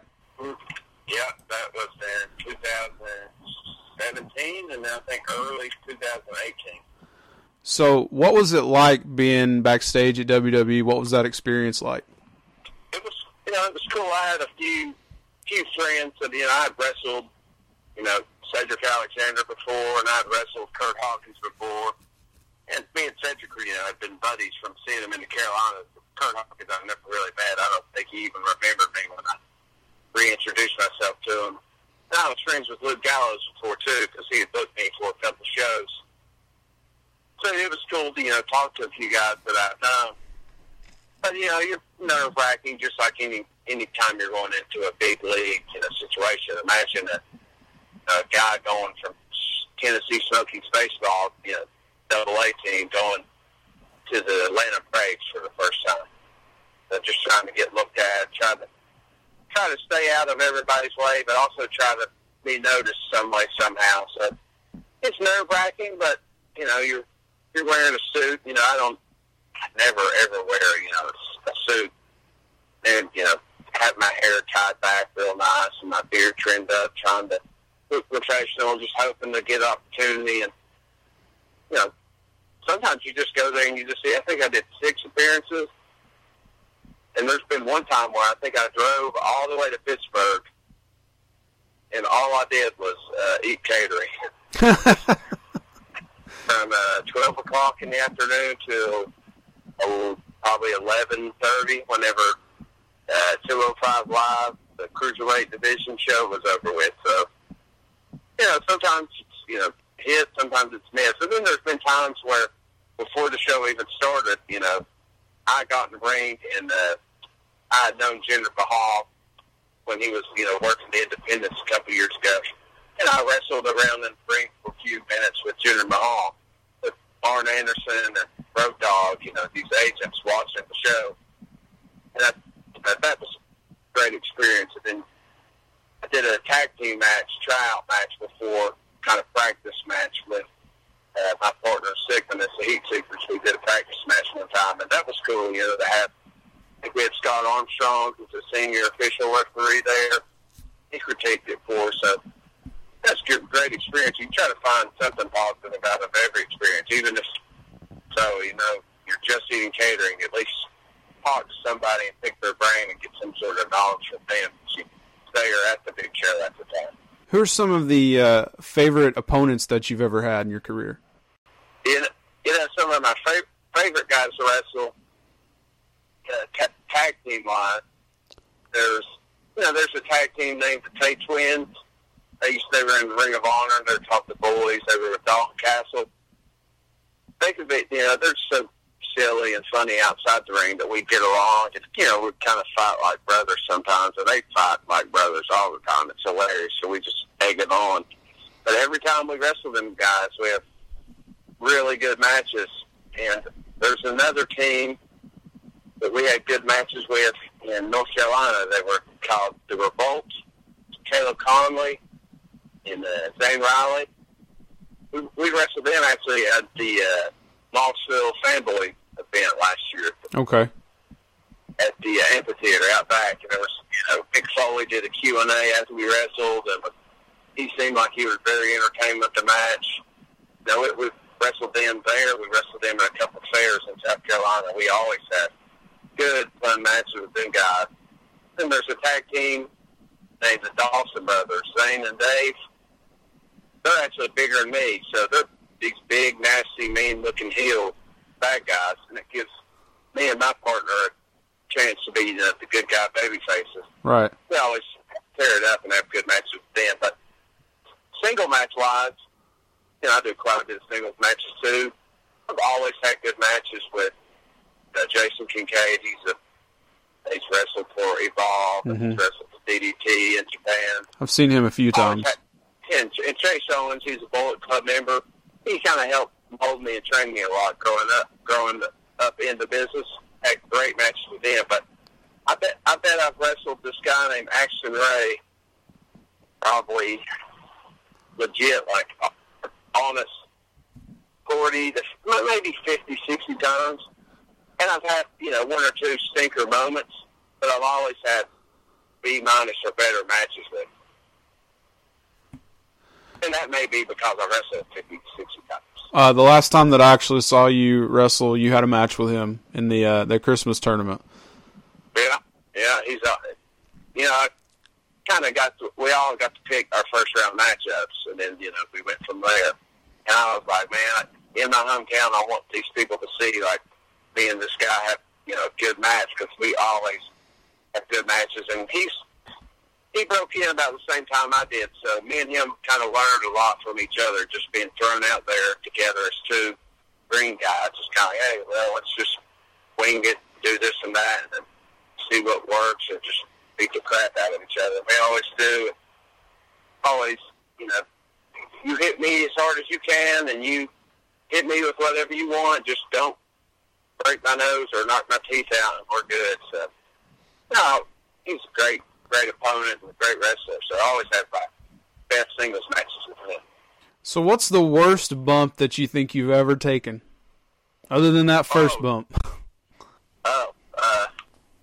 Speaking of action, I'd say I wrestled Action one time, I think on his birthday. His birthday's sometime in October, I remember this. He hit me with a missile drop kick one time where I guess I jumped to take the blow as he was coming off the top ropes.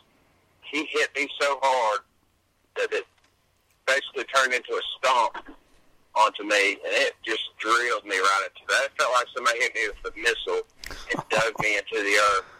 And I remember him covering me, and I was just like, I'm not kicking out. I'm done. So, I'm going to take the loss on this one.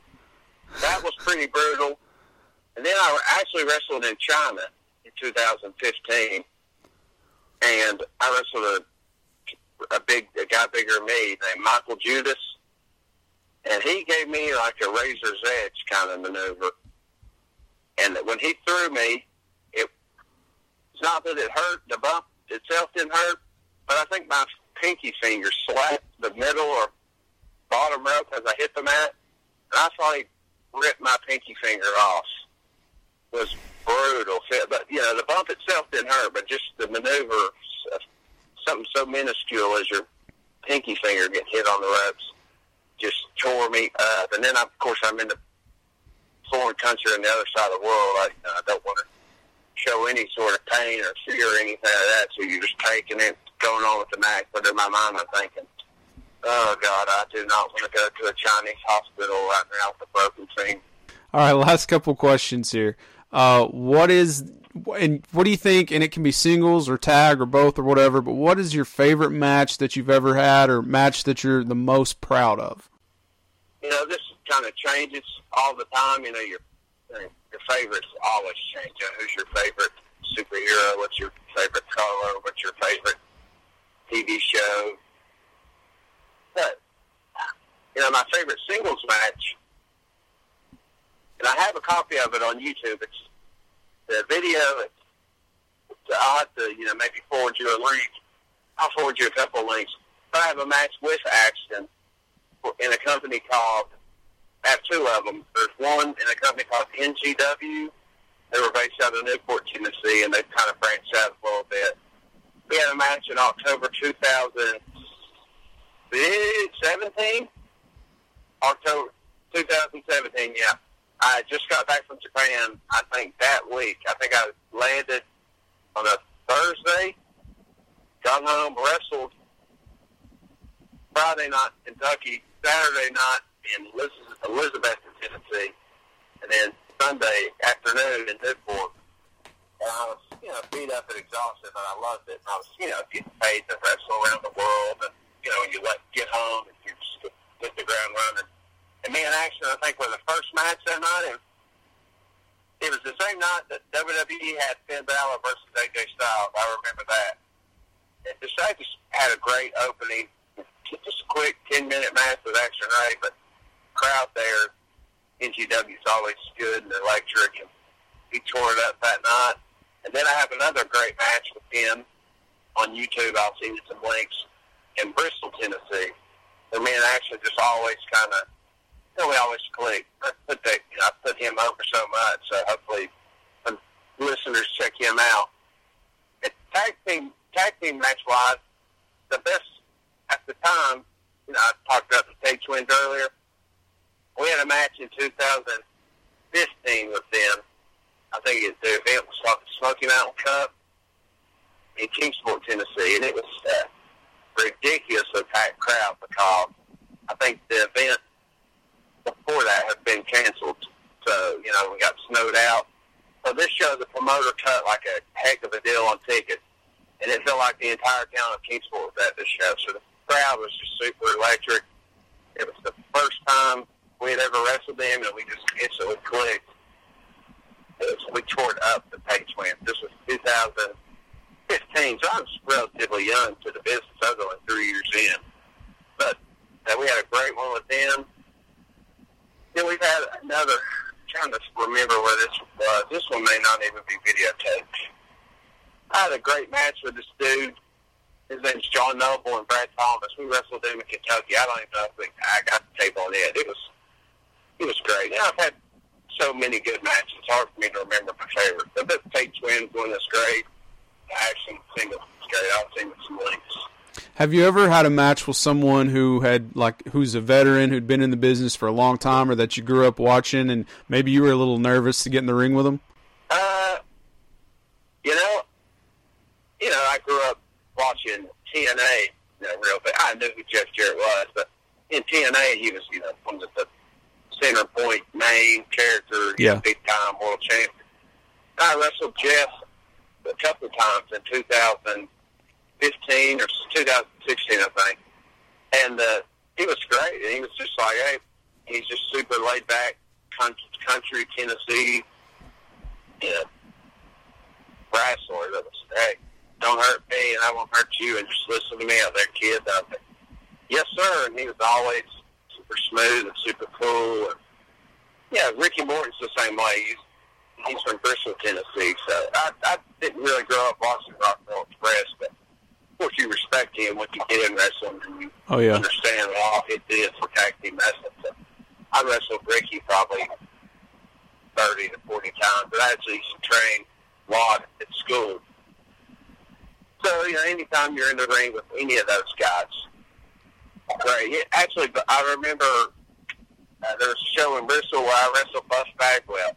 He couldn't remember my name for the life of him, but he kept calling me something that started with E. So I was like, well, at least he knows my name starts with E. And Buff was in, ridiculously good shape, and he's still in good shape. Yeah. He hit the top rope blockbuster finishing maneuver on me.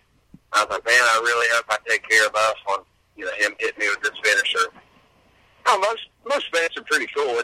It's normally the grumpy, crappy ones that that are just super bitter that you just say, you just shake your head and not worry about it.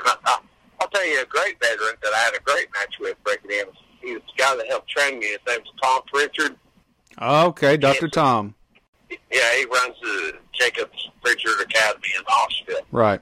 I trained with him for 3 months in 2013. I think I've wrestled him twice. Both times he's made me look a million times better than I really am. So he's a great veteran, old school wrestler, one-on-one wrestling that makes you look a lot better than you really are. All right, Elliot, last question here. This may be the most important question, and it's not even wrestling related, but it's a big deal on this show. Marvel or DC? That is a big question. I was laughing earlier because I was listening to comedian Brian Posehn talk about growing up and him not even ever knowing there was a feud between Marvel and DC until he, joined other kind of nerd kind of culture kids. They were like, you can't like one, you can't like the other. It's like, you can't like Star Trek, you like Star Wars. Yeah. But,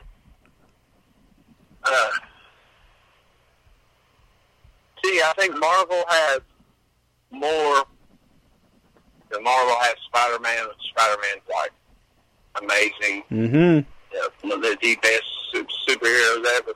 And they have the Hulk, which, I've always been a big kid, so Hulk was always somebody that I really, really, really was a thing. The Hulk is the dude. But saying that, because, Captain America and Iron Man weren't nothing big until their movies got made.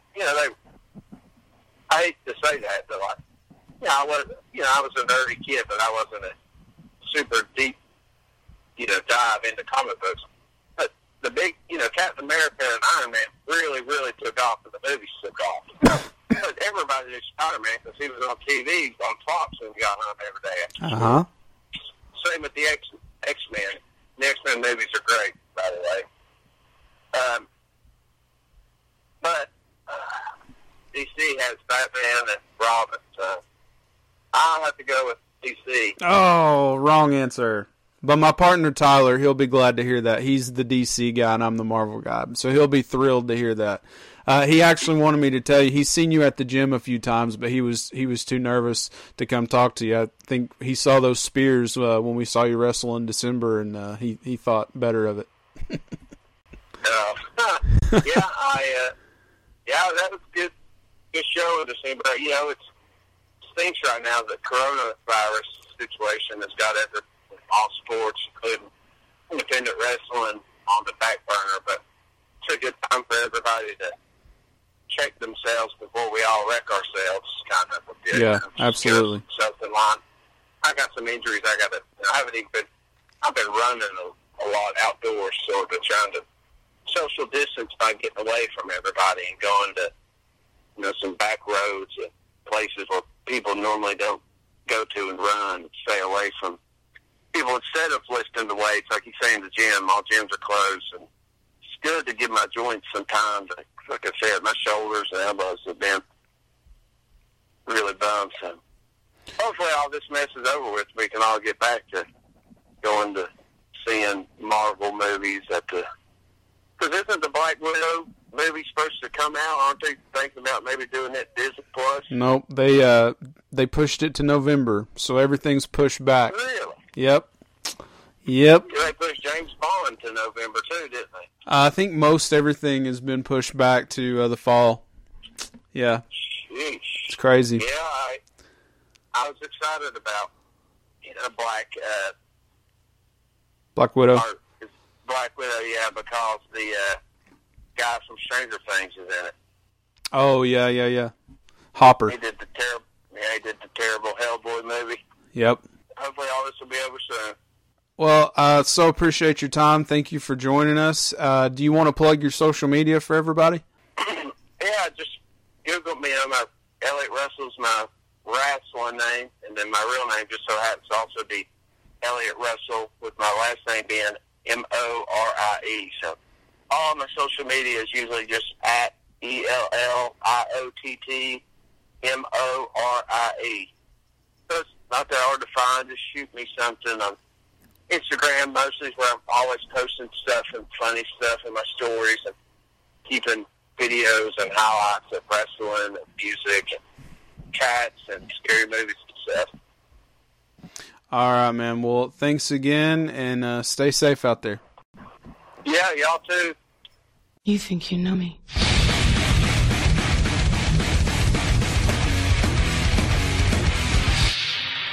On this day, I see clearly. What a song to transition back to us. We never thought we'd hear that live for a match ever again, and we did. This Mania, man, it was not what we hoped for.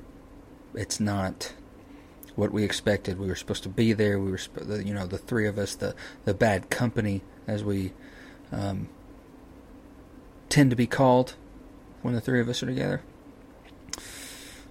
But it happened. We took it with what it was. We still watched it. We patronized the industry. We enjoyed moments, and that was probably one of my biggest highs of WrestleMania 36 was the return of the Rated R superstar Edge, a man who retired 9 years ago due to a neck injury. We never thought we'd see in a ring again, but due to some amazing scientific growth and in hospitals these days, with him really striving to get back to being that Edge, and him honestly being in the best physical shape he's ever been in his entire life, he came back.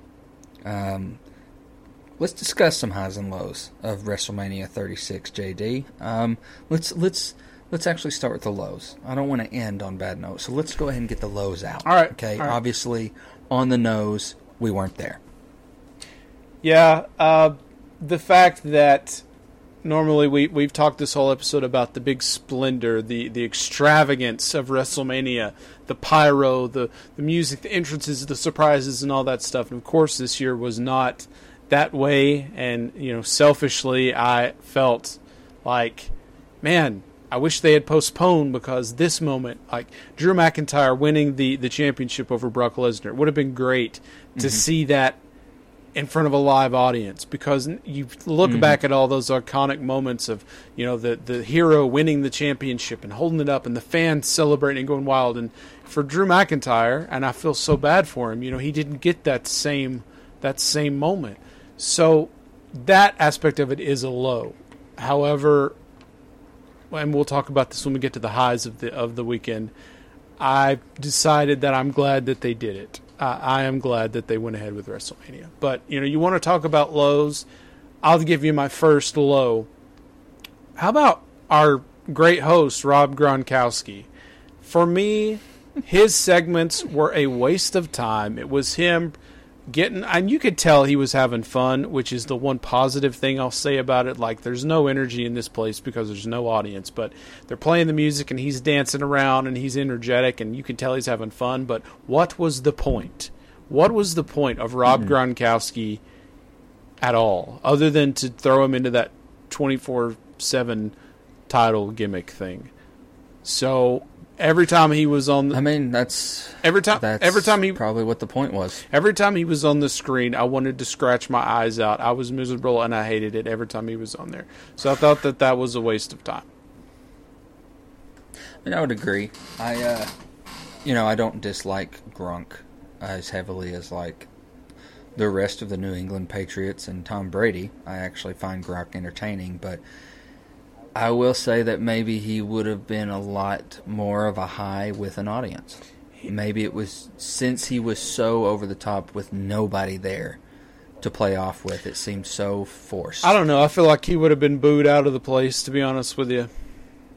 WrestleMania crowds are relentless. I feel like he would have been given... That's a good point. I think the crowd would have given him the business. I just never really care for the guest celebrity host thing. They used to do that, if you remember, several years ago on Raw. Every week they had a special guest, and it was just a waste of time. Like, I would rather see a match. I would rather see some story development here. I don't care about Kermit the Frog talking to, Braun Strowman or whatever the case may be. I don't care about that. That's silly nonsense. Give me something else. But that's just me, and I'm very picky when it comes to wrestling. So, well, and plus that's just the era that we're in. That's true. The kids buy the shirts. The PG era. Sadly. Yeah, the PG era. I don't know. I don't want to sound petty about it, but the SmackDown Women's title match didn't do it for me. The big 5-way elimination match? Yeah. Okay. Because the NXT title match was great. The NXT Women's title match was fantastic. The Raw one didn't do it for me, because as much as I love Becky, I was just like, wow, they let her keep the belt, and it wasn't really monumental of a win. It was just quick and didn't see it coming, and probably Goldberg Braun, that was pretty bad. That was rough. Goldberg versus Braun is one of my definite lows of the event, because it was just finisher city. There was nothing in that match except for finishes, and I kind of hope that we never see Goldberg again. I wasn't a fan of Goldberg back in the day. I'm not a fan of Goldberg now or any other time he's been around. I ain't got time for Goldberg. I hope that he's done. And to be honest, I was sort of looking forward to seeing Goldberg and Roman. I knew that Braun and Goldberg, there would be nothing to that match. I'm not sure how I feel about Braun as the champion, but it is what it is. But the match just really did not do it for me. Agreed. Probably empty audience. Empty audience is a huge low. And I think the thing that it's the whole time they've been doing the empty arena thing, I've complained about how they walk out like business as usual. They do all their little entrances and their poses and everything, and they get in the ring, and they stand up on the corners and they play to this invisible audience. And Elliot and I talked a little bit about this as well, but it makes me crazy, man. Like, what are you expecting to happen when you hold your arm up and play to the empty arena? I don't understand why they couldn't just talk to the camera, knowing everybody knows, obviously, that the audience at home is the only audience that there is or ever will be for this WrestleMania. Agreed. Why not just talk to us, communicate to us, make a connection with me? Yeah. Because when you turn around and you hold your arm up and pose to the invisible audience, it takes me out of the moment. And I'm sure that that's a Vince McMahon thing. I'm sure that it's because, it's like business as usual. We don't talk about anybody being sick. They're trying to act like there's nothing wrong. But clearly, it's not the same. And trying to avoid the fact that it's not the same, to me, I felt like was a bad choice. Well, I've tried to be optimistic and defensive, like, it's just like us being on stage, the show must go on. But I agree with you on the other foot, we would have been interacting with the camera, not an invisible audience. You, as a director, would have said, we don't have an audience, but there's a camera. Mm-hmm. Treat the camera like the audience. That's the audience, right there. Nobody in the seats. Obviously, all 80,000 that were supposed to be there are watching it here. So interact with them, with the camera. The camera is that audience member. They talk... That I do completely agree with. They talk all the time about the WWE Universe, that's the fans, and how important they are and what an influence they have over the product. But in the middle of this show, the WWE Universe is in the camera. They're not there in person. So I felt like it was insulting my intelligence. But... yeah. I get that. I do understand that. So I think that other than that, another low that I really wanted to talk about was Elias and King Corbin. I don't understand the point of this match. I didn't care anything about it. I don't care about either one of them. And also, what was the point of having Elias and Corbin do the Lion King spot on Raw a couple weeks ago, or SmackDown or whatever it was, when Elias fell off of the top of that little, platform thing, and they did the cutaway, and you hear him hit the floor, but you don't see it. What was the point of that when he doesn't even sell it in the match? Like, he walked out just fine, like nothing had happened. Why did he not walk out like, hunched over, or like really, like, oh, I'm at a disadvantage because I fell off 10 feet off of that big thing? He acted like nothing had happened, so what was the point of it? I didn't see a point of anything they did, honestly. I mean, and I don't dislike Elias. I like Elias. I can't stand Baron Corbin. You can have any star in the industry tell me that he's such a hard worker and he's one of the first to show up, one of the last to leave. That's great, cool. I don't like him. And I'm sure there are tons of Corbin fans out there. I don't care. But they just forced this feud like over 2 or 3 weeks before Mania, when we know that Mania is something that doesn't get forced 2 or 3 weeks before. Mania is the culmination of things like 3 and 4 months in advance. This match wasn't. And we know that. We're not, like I said, we're not ignorant. We know that. So don't give it to us. If that's all you're going to be, if that's what your product is, that match and that story, I'd rather not have it. All right, so this is depressing me. Let's move on to some of the highlights, some of the great moments of WrestleMania weekend. And I'll start. Although I felt like Night 2 was better as far as matches go, I was more interested in Night 2. Night 1 had in my opinion, for me, the best match, which was Seth Rollins versus Kevin Owens. I really enjoy both of them. I'm a huge Seth Rollins fan, and he always has memorable matches every year at WrestleMania. He always does a good job. Kevin Owens, he had the big moment where he jumped off the sign. You and I both were excited about that. I know we talked about that. And it was just a great match, a fun, entertaining match. So for me, that was number 1. For me, it still has to be Edge's return. And I know, I'm seeing like on the dirt sheets and Twitter that there are some people who didn't like it. There are some people who thought it was too long. I will agree it was a long match. Mm-hmm.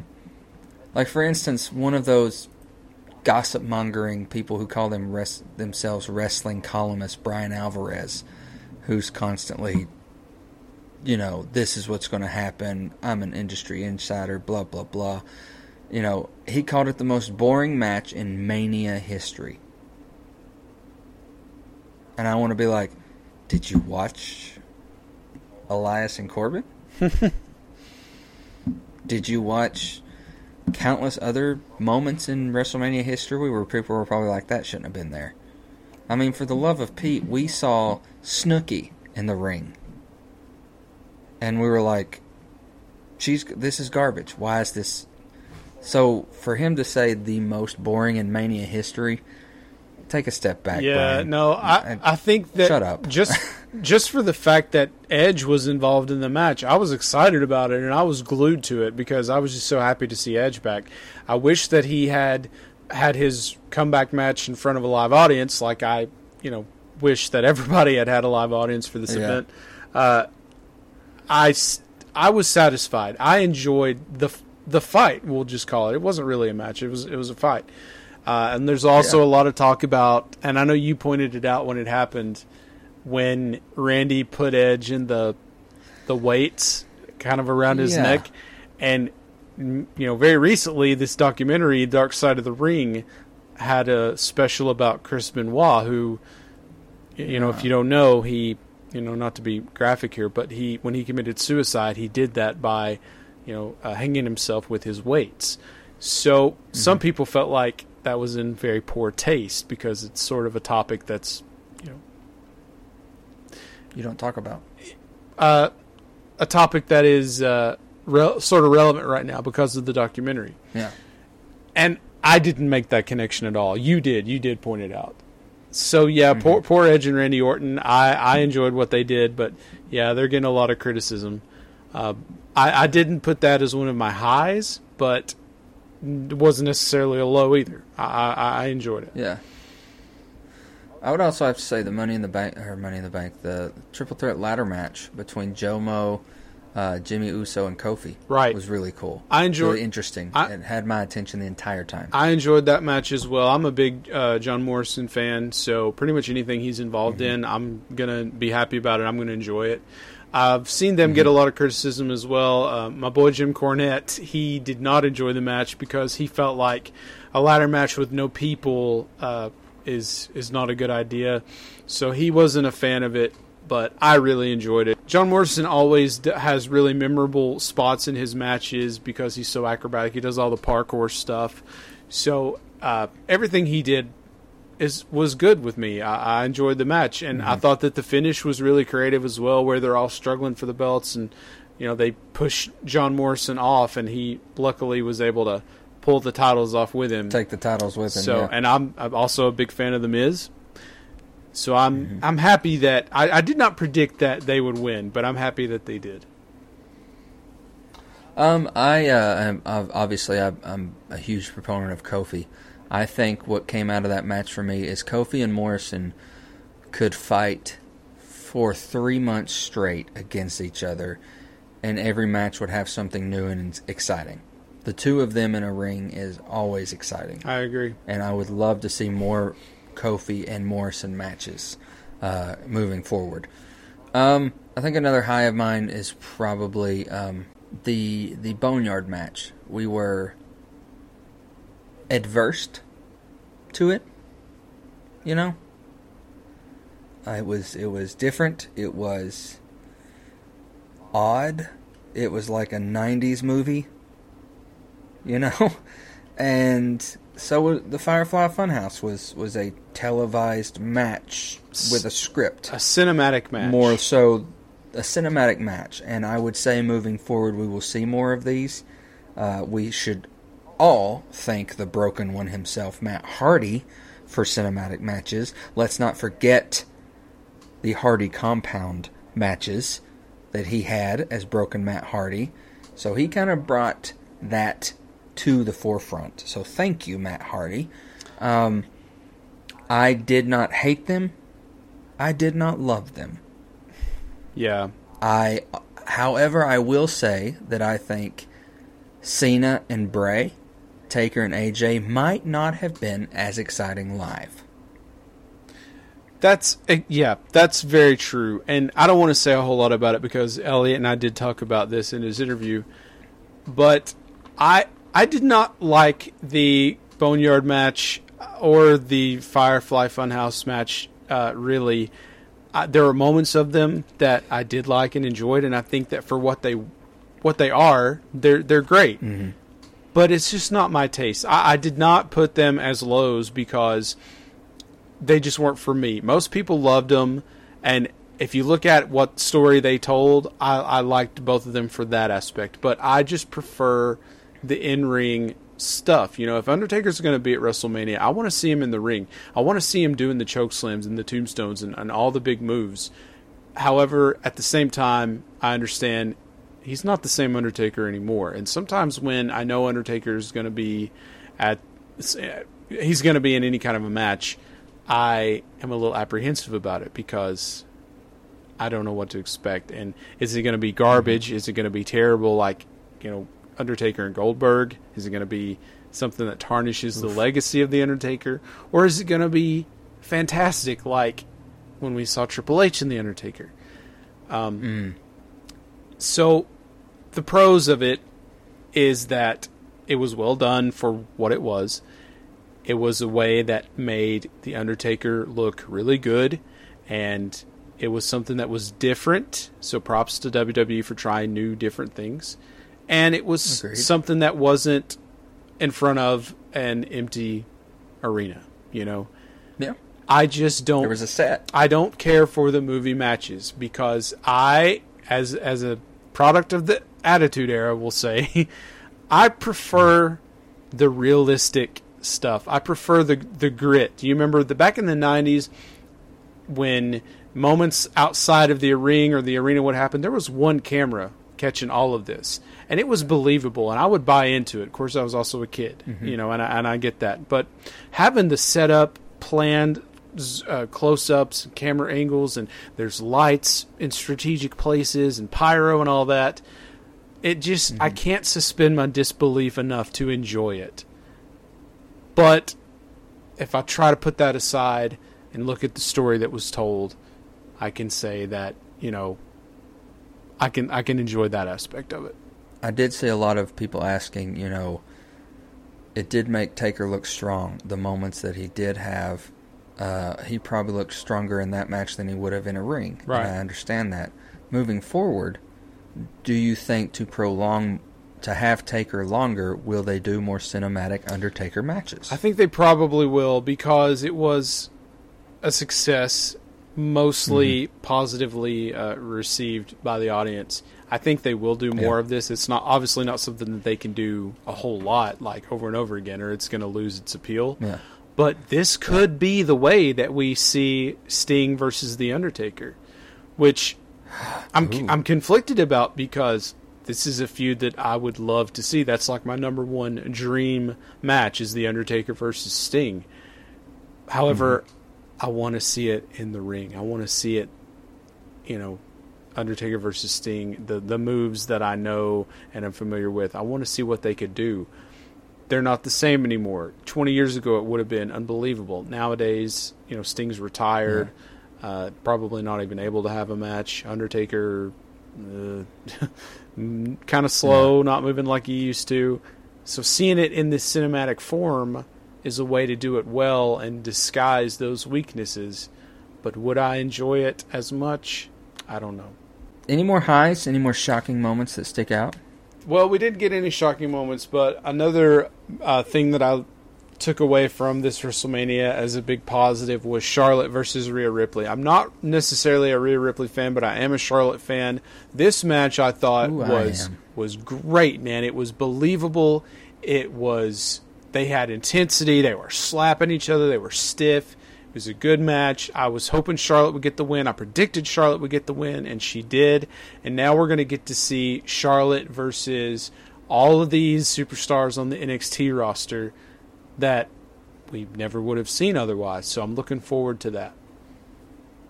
I love Rhea Ripley, and I have been very vocal about that. She was dressed as my favorite Saiyan from Dragon Ball Z, Vegeta, which I loved even more. I love her tenacity. I love her ferocity. I think she's got a Hall of Fame career ahead of her. I enjoyed that match as well. It was a lot of great spots. So no more shocking or electrifying moments. That's it. Speaking of electrifying, we next week we're going to be talking about the most electrifying man in Marvel industry for different reasons. Nice. Thor, the God of Thunder, himself, Odin's son.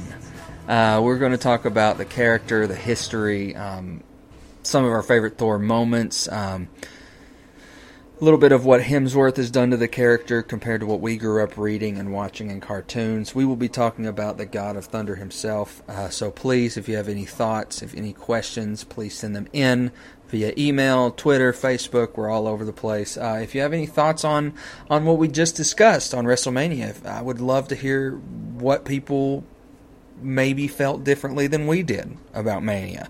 Let us know. Because we know that there are thousands of opinions out there, and we want to hear them. If you enjoyed Elias and Corbin, power to you. Good for you. We didn't, but you can have that opinion. That very wrong opinion. So we also want to take time to thank all of our Patreon supporters. The constant support that you do allow us to do this week in and week out.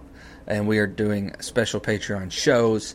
Currently we're doing This Week in Wrestling. I can't wait till our next episode where we'll break down the fallout from WrestleMania, the week after Mania.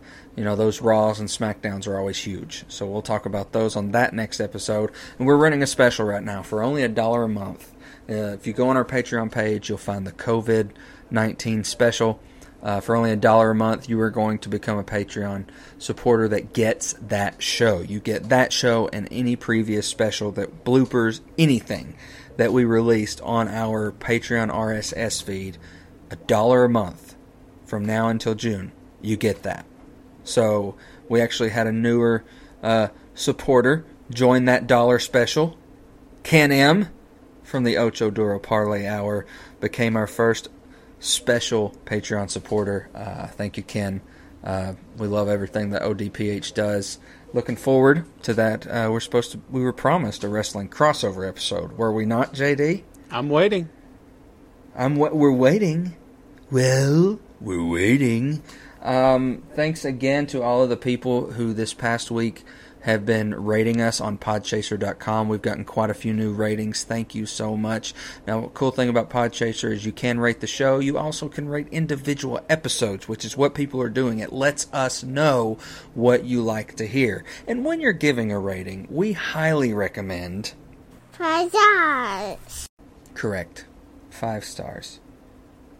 Not 4. Not 6. 5. 5 time. 5 time. 5 time. 5 time. 5 time. 5 little old stars. That's all. It's not hard. It's really not. Yeah. So, man, this has been fun. So I much know fun. it was not what we expected this Mania season, but there will be more Manias. There will That's be more true. opportunities. This was something new, just like what we're going on in our planet today. Something we, again, years later, will be able to say, well, son, I watched a WrestleMania with no one in the audience. Let me tell you about that insane time. I have the official WrestleMania hoodie. I get a hoodie for every Mania that I go to. So I went ahead and like a couple months ago, once it went up on the WWE shop, I got the hoodie. Now I feel like that's going to be a collector's item because I have the hoodie of the Mania that never happened. Why don't you take this hoodie and sell it and buy yourself a spaceship. You take this hoodie. You go, kiddo, and buy yourself a spaceship. Well, man, I've had a blast with you yet again another week. I guess we will talk to you next week when we talk about Ford. And that's the bottom line, because 30 and Nerdy said so.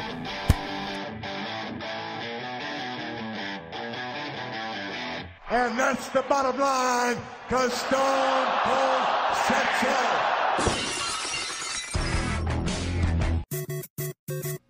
You've been listening to the 30 and Nerdy podcast with your hosts, Josh Davis and Tyler McDaniel. Brought to you by Advertising Expressions, Encore Theatrical Company. 30 and Nerdy is an alternate reality radio podcast and a member of the Legion of Independent Podcasts. And a Badcast Company production. Be sure to follow us on Facebook, Instagram, and Twitter. Join the conversation using the hashtag 30andNerdyPod. Find us in the Pod Nation on podchaser.com and rate this episode. Got something to say? Let us know. Email us at 30andnerdypod@gmail.com. Cheers to you, nerds. That's all, folks.